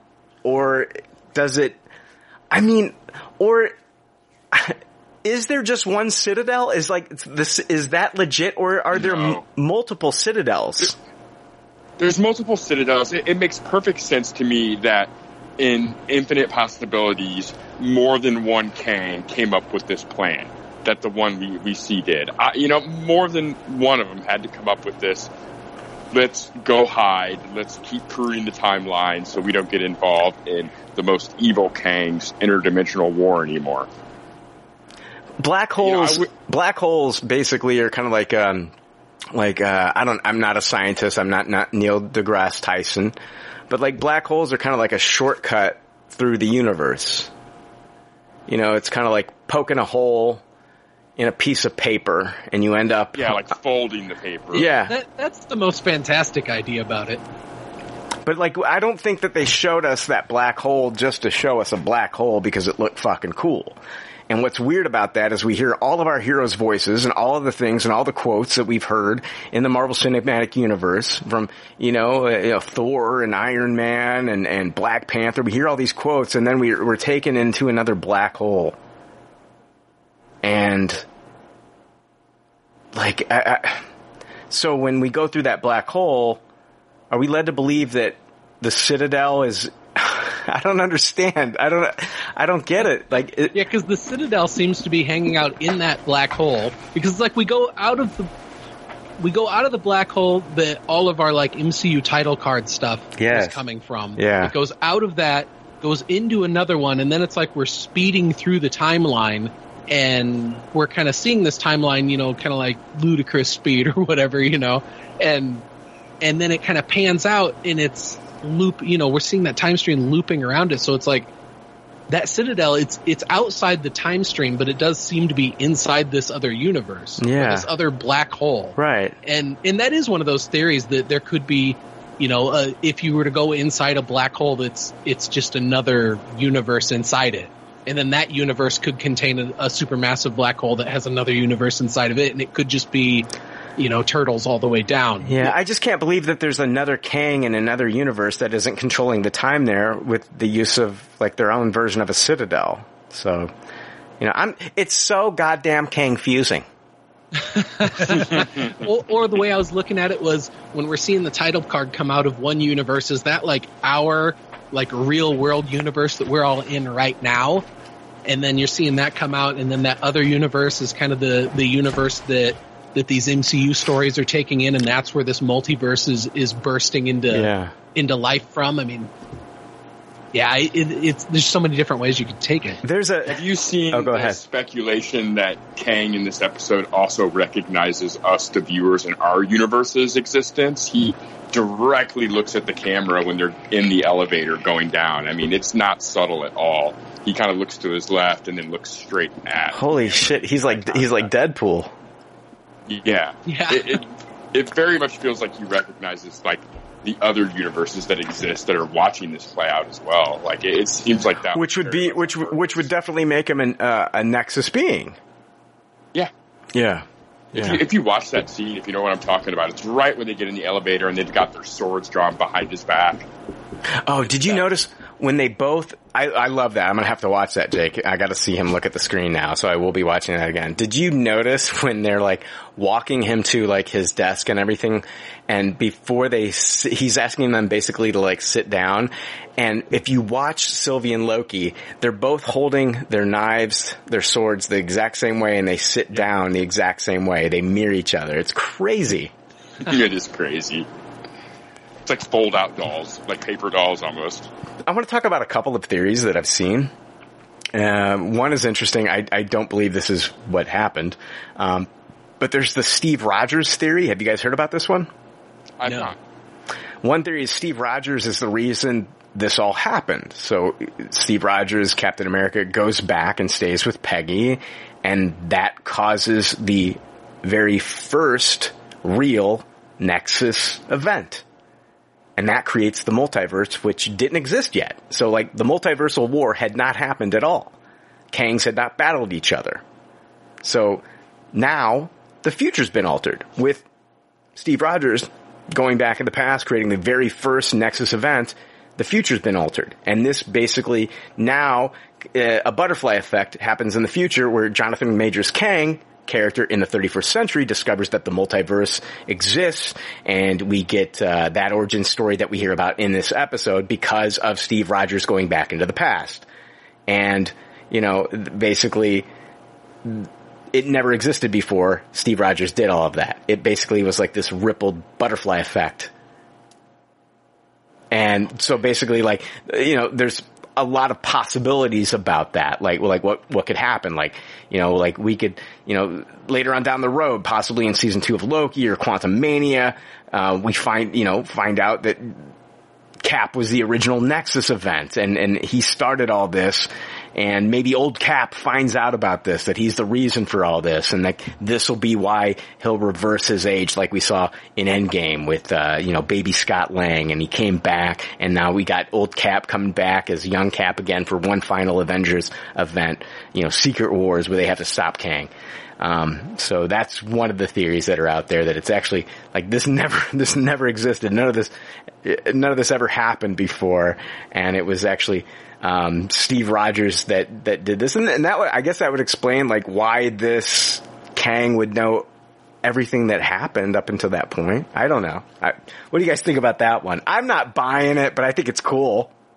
I'm in the same boat. I don't think it's going to pan out that way, but it is cool. It is a cool way to get Captain America back in the story. Gosh, you could see how much remorse Steve would feel once he found out. Yeah. He tried to do this good thing that made this thing really bad. I mean, at that point, he's worse than Star-Lord. Right. Oh, God, yeah. Yeah, I think it's a cool theory, but I'm also not buying it. But I'm mostly not buying it because I don't buy that Steve would have been the first Nexus event. because technically when Loki disappeared with that Tesseract that he wasn't supposed to get his hands on, after being held prisoner after the battle in New York, he would have been a Nexus event that happened before Steve going back. Very true. There's another theory that this Kang might not be a descendant of Reed Richards, that this Kang might be a descendant of Tony Stark. And Tony Stark, invented time travel in Endgame. And Tony Stark... In this episode, Jonathan Majors refers to as the other Kangs when they start to interact with each other. They are narcissistic and self-congratulatory, which are two traits of Tony Stark. And in Endgame, Tony Stark has a child that would, continue his legacy. So, and we saw that Tony Stark was, the reason that we got Ultron, and it wasn't Hank Pym. So, just more kind of like connecting this universe, the MCU, to Tony Stark.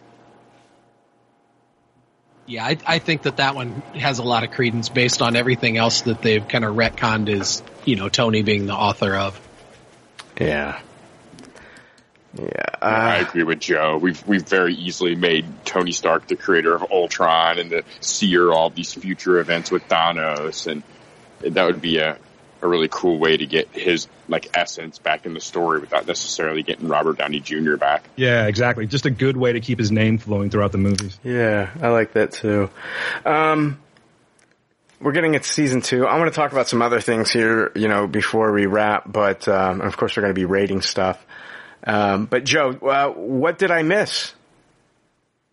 One of the things I found that we haven't touched on yet was this script was rewritten due to COVID delays. And so they originally had an alternate ending, purportedly set out for this, where we wouldn't have gotten Jonathan Majors in throughout this whole episode.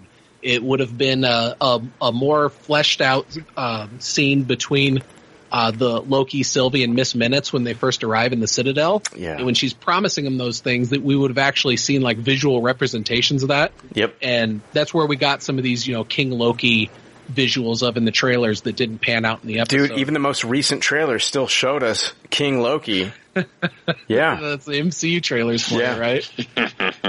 But yeah, it was going to be very different. And so they were going to get, visual scenes of this is what we're offering you. And when they ultimately say, no, we make our own destiny, they were then going to have this big long fight scene where they were going to have to fight all these different greatest warriors throughout the timeline. And then, when they got delayed due to COVID and the writers were able to take a look at it and toss it around a little bit more. And, ultimately they ended up going with what we got, which, I couldn't be more happy about. So much of this season has given me Lost vibes, and there's nothing that makes me happier than when they come up with a really good organic way to have somebody come in. Because, going into this 6th episode, we all had these questions of what's going on, what is this? And for them to literally have a charismatic actor come in and give this really unique delivery on, let me tell you what's going on here. It just worked out so well. And then, you add in this dynamic between these two characters that one's incapable of trust and one is absolutely not trustworthy. And this guy that's so crafty, that's got, if a human being and a human being's intelligence and craftiness is based on experience, how intelligent and crafty are you going to be after living a million lifetimes? How easy is it going to be to see people, for what they are based on base desires and stuff and be able to manipulate them as such? And I feel like everything that happened in this episode was exactly as He Who Remains planned. And it's super exciting to see how the rest of this is going to play out through these upcoming phases. Question, Joe.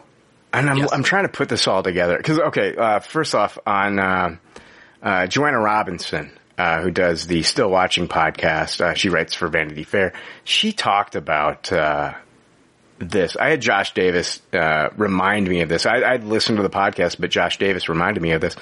She was talking about how, she had heard from a source that they had done rewrites around November because of a COVID-related outbreak, COVID-related break in production, and that Kang was originally only going to appear in post-credits. And so she talked about this on her podcast. What are the chances that Jonathan Majors knew that Lovecraft Country was going to be canceled, and that he would be available? It wasn't going to conflict with a Lovecraft season 2. Anything that they were going to do going forward was not going to conflict with a Lovecraft season 2. We knew that we were going to get him for Quantumania. Like, he'd signed on, but like, maybe they didn't know. I don't know. Does it? I buy into what you're saying. I get, because, okay, I'm looking at the dates of Lovecraft Country, Jake. It premiered August 16th of 2020, and it ended, the last episode was October 18th of 2020.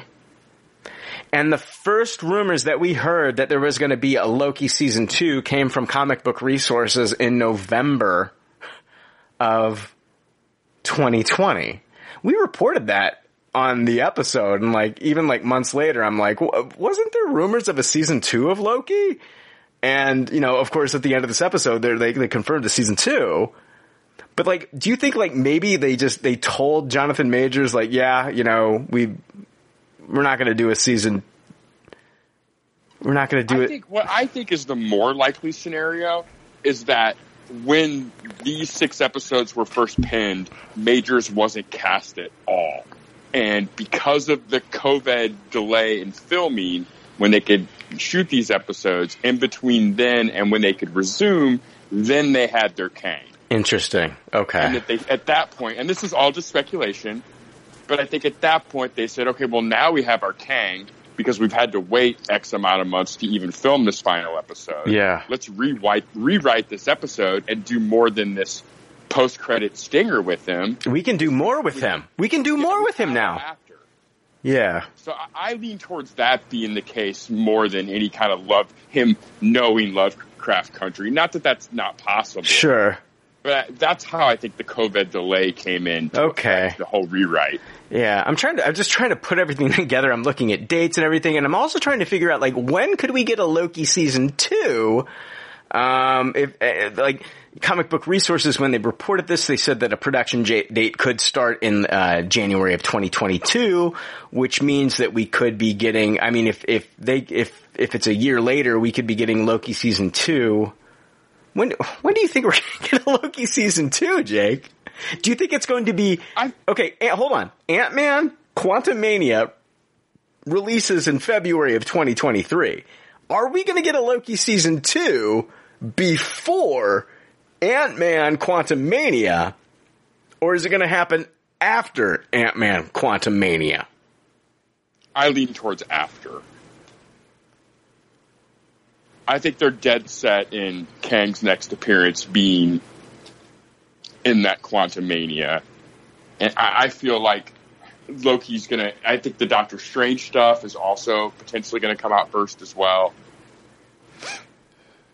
But I don't know. I mean, maybe none of that will matter, and season 2 will more focus on the TVA aspect of everything rather than the big bad of Kang and what's going on there. Yeah. It might be Loki trying to find Sylvie again storyline. Rather when is Multiverse of Madness coming out? That comes out before Quantumania. Yeah. Oh, really? I thought that was the May movie next year. Am I wrong about that? Well, Quantumania comes out in 2023. Oh, okay. February of 2023. So. Oh, then I'm wrong. I forgot Quantumania was so far away. I stand by both things, though. Now I think Loki will come before, but I also think in the grand Kang scheme of things, March 25th of 2022 is when we're going to get Doctor Strange in the Multiverse of Madness. Yeah, I just don't think the next season of Loki will be very Kang-centric. I think they have other avenues and other storylines they can spin off from. We literally see a statue of Kang at the end of this episode. Yeah, I know, but I don't know. Couldn't that just be... Sorry.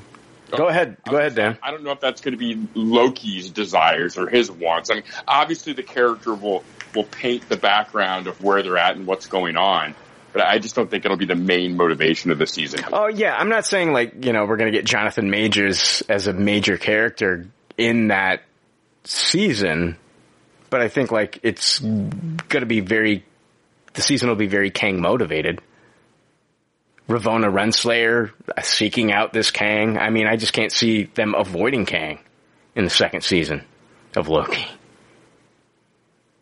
You can see Renslayer really liking the idea of a Kang running a TVA that is upfront about it. He's not hiding behind fake timekeepers and stuff. He's just being out in the open.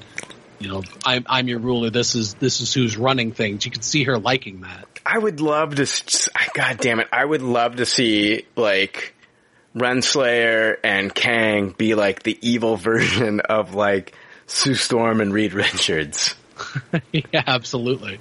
Just, like, kind of like, just going up, I don't know, just going up against each other would be super cool. I think that Loki does kind of prove that WandaVision takes place. At least the scene at the end of WandaVision, the final scene of WandaVision, I will say this. I believe that the final scene in WandaVision takes place after the events of Loki. Because she hears she hears her children crying for her. And I believe that she's, when she created them in the Hex, now she's hearing a version of her children in the multiverse screaming for her. And I think that this is after the multiverse has been kind of like created here by the events of Loki. I agree. I think that holds a lot of weight because, we really didn't get to, like the other multiverse stuff in WandaVision was such a swerve until that moment. Yeah. Like that was the one thing that actually felt real. And it seems like it would line up with what's going on here. Yeah. With, Loki meant to break open the multiverse like this. Kate Herron, this comes from Dark Horizons. Kate Herron, who directed all 6 episodes of the first season of Marvel Studios' Loki on Disney Plus to great acclaim, will not return for the second season. Did you guys hear about this?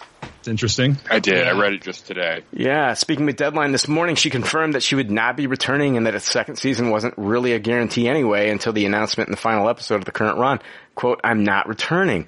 I always planned to be just on for this. And to be honest, season 2 wasn't that's something that just came out and I'm so excited.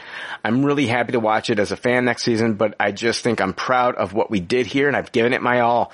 I'm working on some other stuff yet to be announced." She then confirmed that other stuff, her own work and not another MCU project, but she would have no problems returning to this universe. Quote, "I love Marvel and I'd love to work with them again, but my outing with Loki is what I've done with them."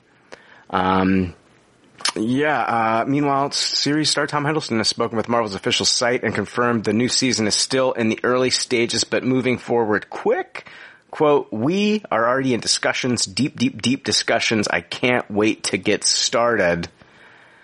And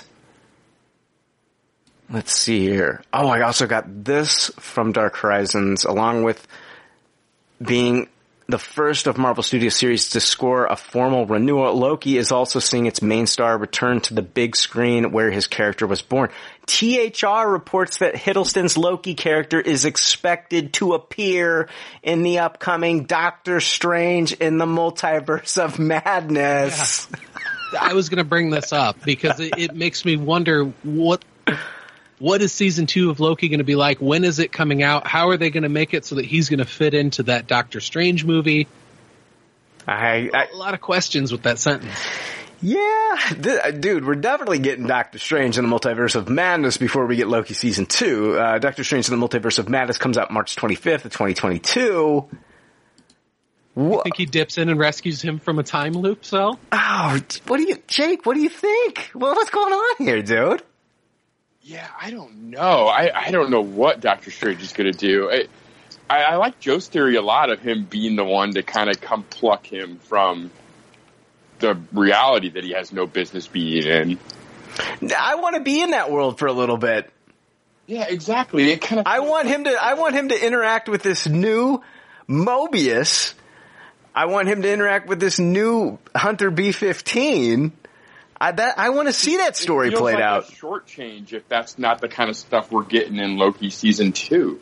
Exactly, because otherwise they left all those threads hanging in this season. It's like, yeah, so I don't know. Maybe it's not even this Loki necessarily that is going to be in the Doctor Strange movie. Shit, that's a really good idea. Like, how could we not even think of that? Go ahead. What did you say, Jake? Maybe it's not necessarily this Loki that's going to be featured in the Doctor Strange movie. I thought that as well. Yeah. But it's Tom Hiddleston's Loki character is what they're saying. That's the report. Are you saying, you're not saying Sylvie? Different Tom Hiddleston Loki. Okay, that's what I was thinking too. I was just trying to confirm if you were talking about, like, you know, Richard E. Grant or a crocodile Loki. I'm obviously not going to be able to like settle any of these threads in a Doctor Strange movie, and it would be really weird to not be settling these threads in Loki season 2. Right. So it must just be another character. Jesus Christ, what a season. About 6 episodes of television would do that, right? As much as I loved WandaVision, like I'm really glad this didn't go down the route of just the CGI flashy light battle that really didn't answer any questions. Right. This was the exact opposite of that, and I really preferred the way this ended to WandaVision. I agree. I 100% agree. This is, you know what? This is where I want us to talk about this episode, rate this episode, and then I want us to, you know, I do want to hear your overall thoughts and ratings on Loki season 1, because I think that's really important. I would love to know where you guys kind of stand. I think I know where we all stand, but I'm really curious to hear what you say about this one. I'm going to play our rating system. I would have played our rating system had it played. I don't know why the fuck it's not playing. I know why it's not playing. I got the volume turned down. Here we go. Here's our rating. The rating system is simple. If the leftovers don't like something, they toss it. If they do like something, they suggest you taste it. And if it's brilliant, it gets a Tupperware rating. If all the leftovers love it, then it gets the pinnacle of success, a Tupperware party. Joe, I'm gonna start with you, man. What, this episode and the whole season, what are you giving it? Oh, Tupperware for this episode and Tupperware for the season. Tupperware squared. Yeah. That's awesome. You know what? Fuck it. I'm gonna go next. I'm going to give this episode of Tupperware the highest of Tupperwares. I'm going to give this season the highest of Tupperwares. It has just been, and I'm not trying to pressure anybody else into giving it Tupperwares, but man alive, this raised the bar for MCU Disney Plus television. Loki raised the fucking bar. Like, you gotta bring it after this. Like, if fucking Moon Knight doesn't bring it, if fucking She-Hulk doesn't bring it, you're getting taste-its or high taste-its. This raised the goddamn fucking bar. Ms. Marvel's gotta bring it. You've all gotta bring it from this fucking point on. This raised the goddamn bar. And this was just incredible. I loved all the speculation. I loved breaking down these episodes. Jake, we've talked about other episodes of other, shows, WandaVision, Falcon and Winter Soldier.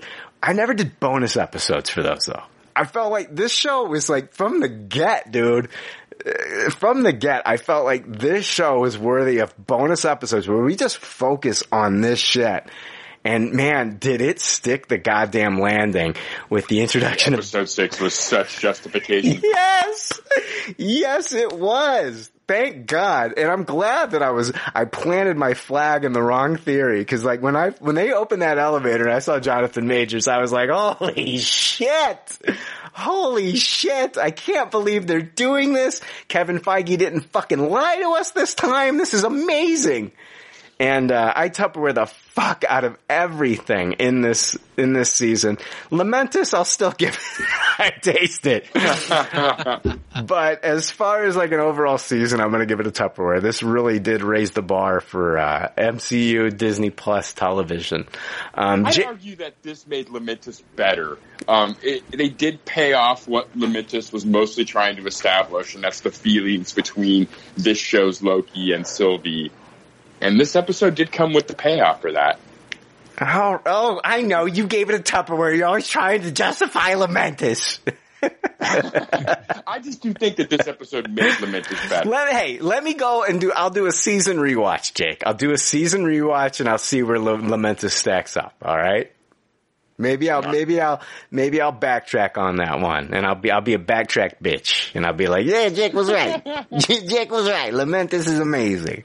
So I will lament on Lamentus. Jake, what did you think about this episode and the season? Yeah, I mean, I was going to toss this shit, but you're applying so much pressure that now I feel like I have to Tupperware it. You're a little bitch, dude. No, this was by far my favorite episode of, all the episodes of MCU television so far. Oh, thank you for saying that. I will second that. I mean, I know a lot of people will see that as insane because it's a lot of just exposition and talking heads, but man, I mean, this is one of my favorite Marvel villains of all time. Yeah. He was introduced in more than just he turned his head and looked at the camera in credits. Oh, shut up. You stop. God damn you. Why do you start off and you sound so nice and then you gotta say something like that? No, I'm not even trying to be mean, but that's how I expected it to be, because that's how every big villain has been rolled out. Yeah. Like they never get like we're rolling this guy out and now we're immediately going to have him delivering a 10-minute exposition speech about his identity. A 20-minute.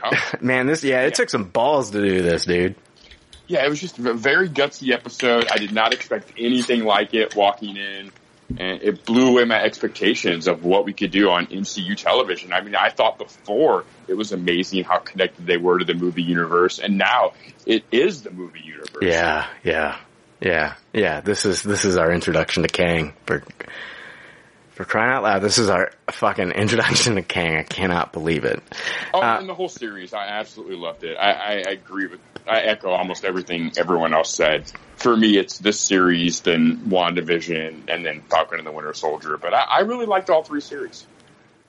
Oh, I did too. That ranking. Yeah. All right, Dan, you're kind of like, you're the wild card, man. Cause like I heard you and Steve rave about the first episode, especially Steve. Steve loved that first episode. I was blown away by Steve, his thoughts on that first episode when I listened to you guys on Heroes of Noise talk about it. But I don't know really where you fall in line with, like episodes 2 on. So I'm dying to hear like where you fall, like if you ruin the Tupperware party. No pressure though, right? It's fun. There's no pressure, dude. But see, the thing is, like, no matter how you feel about this, it's not going to affect how I experience this show. But I want to know what your personal thoughts were on, because I'm sure there are people that, like, maybe were let down by this episode. I haven't talked to any casuals that haven't read the comics, don't know anything about Kang. I don't know, like if I were to talk to my dad has no idea who Kang is, so, my dad probably knows who Krang from the Teenage Mutant Ninja Turtles is, but has no idea who Kang is. So what did you think about, this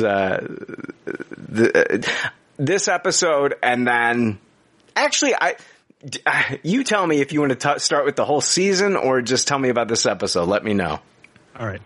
So as a casual, as you're putting it, you got to understand that this particular series, there's so much, I imagine it's like that with all of them, but there's so much like room for speculation of what's to come. And when you don't have that, you don't see it the same way that you guys are seeing it. Okay. That said, I'm just going to say it. I Tupperware the series, first of all. I do. I Tupperware the series. Great. I like it because it had a different feel than the rest of them. And they've all been very, different in their stylings and their aesthetic and whatnot. This one to me played out more like a little bit of a slow burn. So I'll be honest when I say that I was leaning towards like a high tasted, because I really don't think that Marvel fucks up that much ever. You know what I mean? So I was leaning towards a high taste it, but it was honestly this last episode that locked me into a Tupperware because it got me excited for what's to come. And I've always been like I said, I've been very curious about Kang. So I don't know exactly where, I know that it's not accurate to the comics, but it leaves so much room for what's to come. And listening to you guys talk about it really kind of sold it to me because, like, again, as a casual, there's just no room for any of that speculation. I don't have that database in my head. So I watched this, in a little bit of a different, I guess a different way than a lot of people would, such as yourself. But it's fucking incredible. It's beautiful, first of all. The music is insanely good. And it's got Tom Hiddleston. There's some things where I thought that maybe it missed the mark a little bit, but I don't even truly have like a specific. It's just I knew that this particular series was really meant for the comic readers, and I appreciated that. And I applaud Marvel for doing that in this one because, like when I watched WandaVision, I didn't have that whole, like, I have some familiarity, but I didn't really have that whole, like, holy shit, this is like a whole new thing that I really don't know about.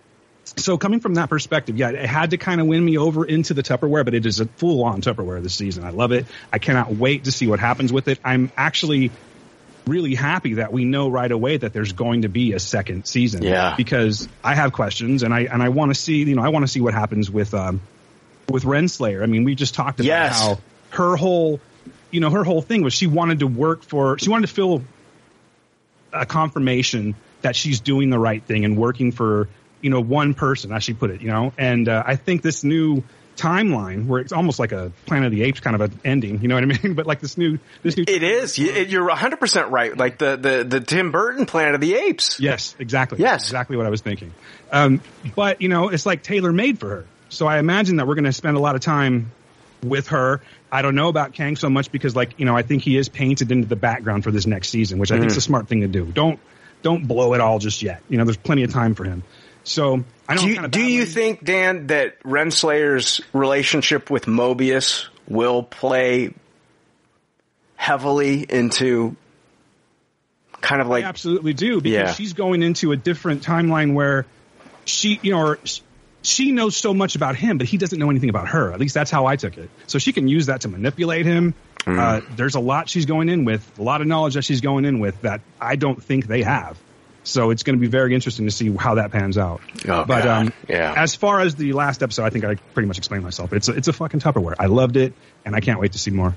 Oh my God. I loved having you guys on this episode to talk about it. Joe, you fucking, I think, you broke my brain a little earlier, but I love it. I love it. I would love to watch, Loki. I would love the Christopher Nolan commentary. I would love to sit here and I would love to watch Loki with Christopher Nolan and just pick his brain about what do you think, Mr. Nolan? What do you like? Christopher Nolan's gonna watch fucking theme park MCU Marvel bullshit. He should. He fucking goddamn well should. He fucking it's fucking entertainment. It's fucking entertainment, and goddamn, I didn't say Scorsese. Jake. I imagine Nolan's pretty allergic to this shit too. The last two people I want to watch any MCU fucking thing with is Steven Dorff and Scorsese. Steven Dorff, man. Yeah. I mean, I'll watch it with Scorsese. He's so old; he'll be asleep in 5 minutes anyway. No bother.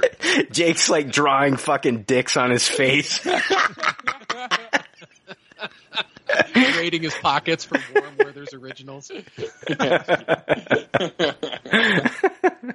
I love it. Guys, thank you so much. You know what, Jake? I cannot see us, when Loki season 2 comes out, I cannot see us not doing bonus episodes for Loki season 2. I can't promise.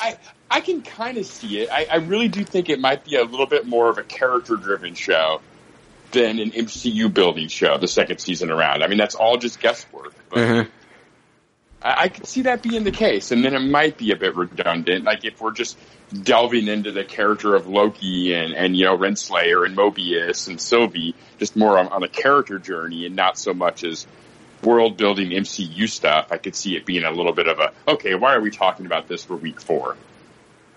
You're just trying to get out of doing extra work, dude. No, not at all, not at all. Especially, I mean, that would also explain the shift in creative teams, the reason Kate's not coming back. It might tonally be just a completely different show we're getting ready to get on. Hey, you know what? Get on Twitter. If you're listening to this one, get on Twitter and find out. I've already tweeted her and let her know that she's done something incredible here. There's so much negativity on Twitter and the internet. People just bitching about everything and complaining about stuff. And get on the internet and let Kate Herron know if you loved this series. Let her know. Just let she's probably not going to respond or anything like that. She's super fucking busy. She's fucking, oh god, she's working in the MCU. She's making the rounds, talking to everybody else. But just let her know that you loved what she did. Just send out some positivity on the internet, man. You know, I understand that you had a bad experience with Hertz Rental recently. Yeah, fuck that, man. Yeah, you know, you know what? I fucking have bad experiences at places and I let them know. I fucking had a horrible experience with AMC this week with my app not working. And I DM'd them and let them know, and then they responded to me 2 fucking days later. But you know, just let her know. I'm sure she'll read it, and if she does read it, she'll be very happy. It's nice to put out some positivity on the internet and let people know, you know, some good things, man. So yeah, she did a great job. And if you didn't like it, just you know, if you don't have anything nice to say, just shut the fuck up. Don't say anything. But I want to thank our guests. I want to thank Joe. Where can people find you, man? Yeah, you can find me on my podcast, Startcast. We do long-form conversation shows. Just talk about whatever comes up. Startcast. Well, what's the last one you did? You did Paul Hart? Yeah. Me and Paul talked for a little over 3 hours. All sorts of fun stuff. I love talking with Paul. That guy's so great. That's a great episode, by the way. Oh, thank you. Oh man, now I feel like a dick. I haven't listened to it yet, dude. Look at overachiever Dan over there. I bet you got a shit-eating grin right now, don't you, Dan? Oh, you know I do. You can probably hear it. Told you Brian was an asshole. I told you. Whatever. I try. I was just playing. You know, Brian, if anyone here that doesn't have time to listen to podcasts, it should be you. You're I say it every time, you're a goddamn machine when it comes to watching things. So I don't even know how you have time to listen to podcasts. My favorite movie is Terminator 2. So you comparing me to a machine, Dan, you've made me proud, sir. Thank you very much. I tried. I love robots. You know this too, Dan. I love robots. I'm a huge... Dan! Yes, sir. If you're not listening to Joe Stark's podcast and kissing his ass, where else can people find you? That's all I want to do for the rest of my life now. No, I'm just kidding. You can check us out at, the easy way is just go to www.heroesofnoise.com. That's the name of the show. I have my co-host Steve with me, and we basically just talk about anything that comes up. Most of the time it's just whatever comes up. We do some movie reviews. We talk about a lot of music, and we like it. We think it's fun. We think you will too. So come check us out, please. All right, guys. You know what?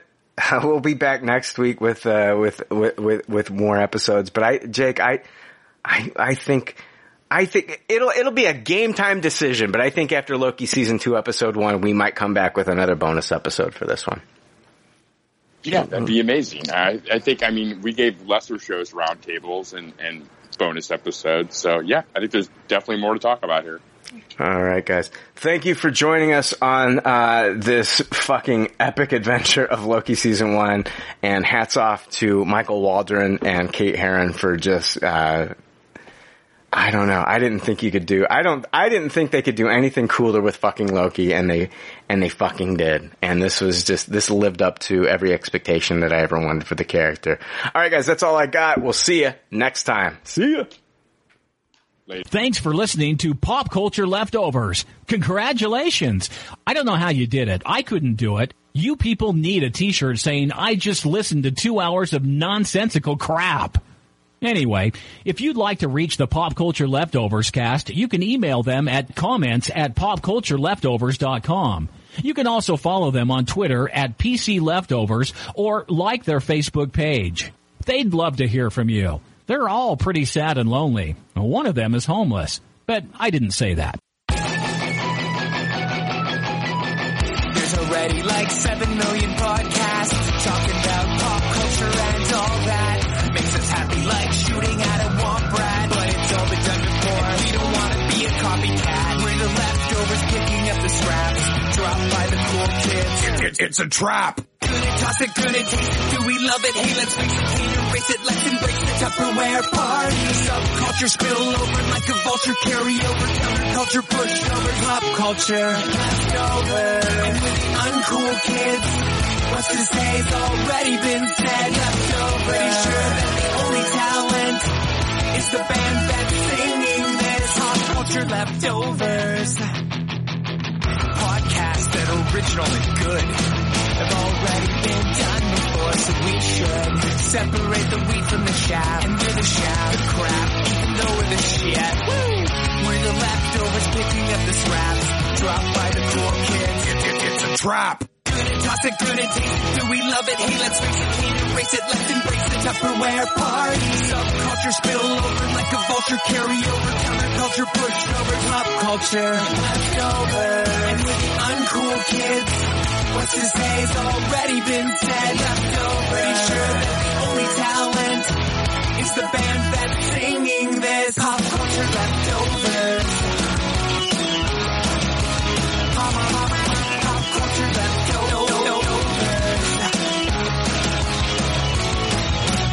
Gonna toss it, gonna taste it, do we love it? Hey, let's face it, can't erase it, let's embrace the Tupperware party. Subculture spill over like a vulture, carry over, counterculture, pushover, pop culture, leftovers. And with the uncool kids, what's to say's already been said, leftovers. Pretty sure that the only talent is the band that's singing this pop culture leftovers.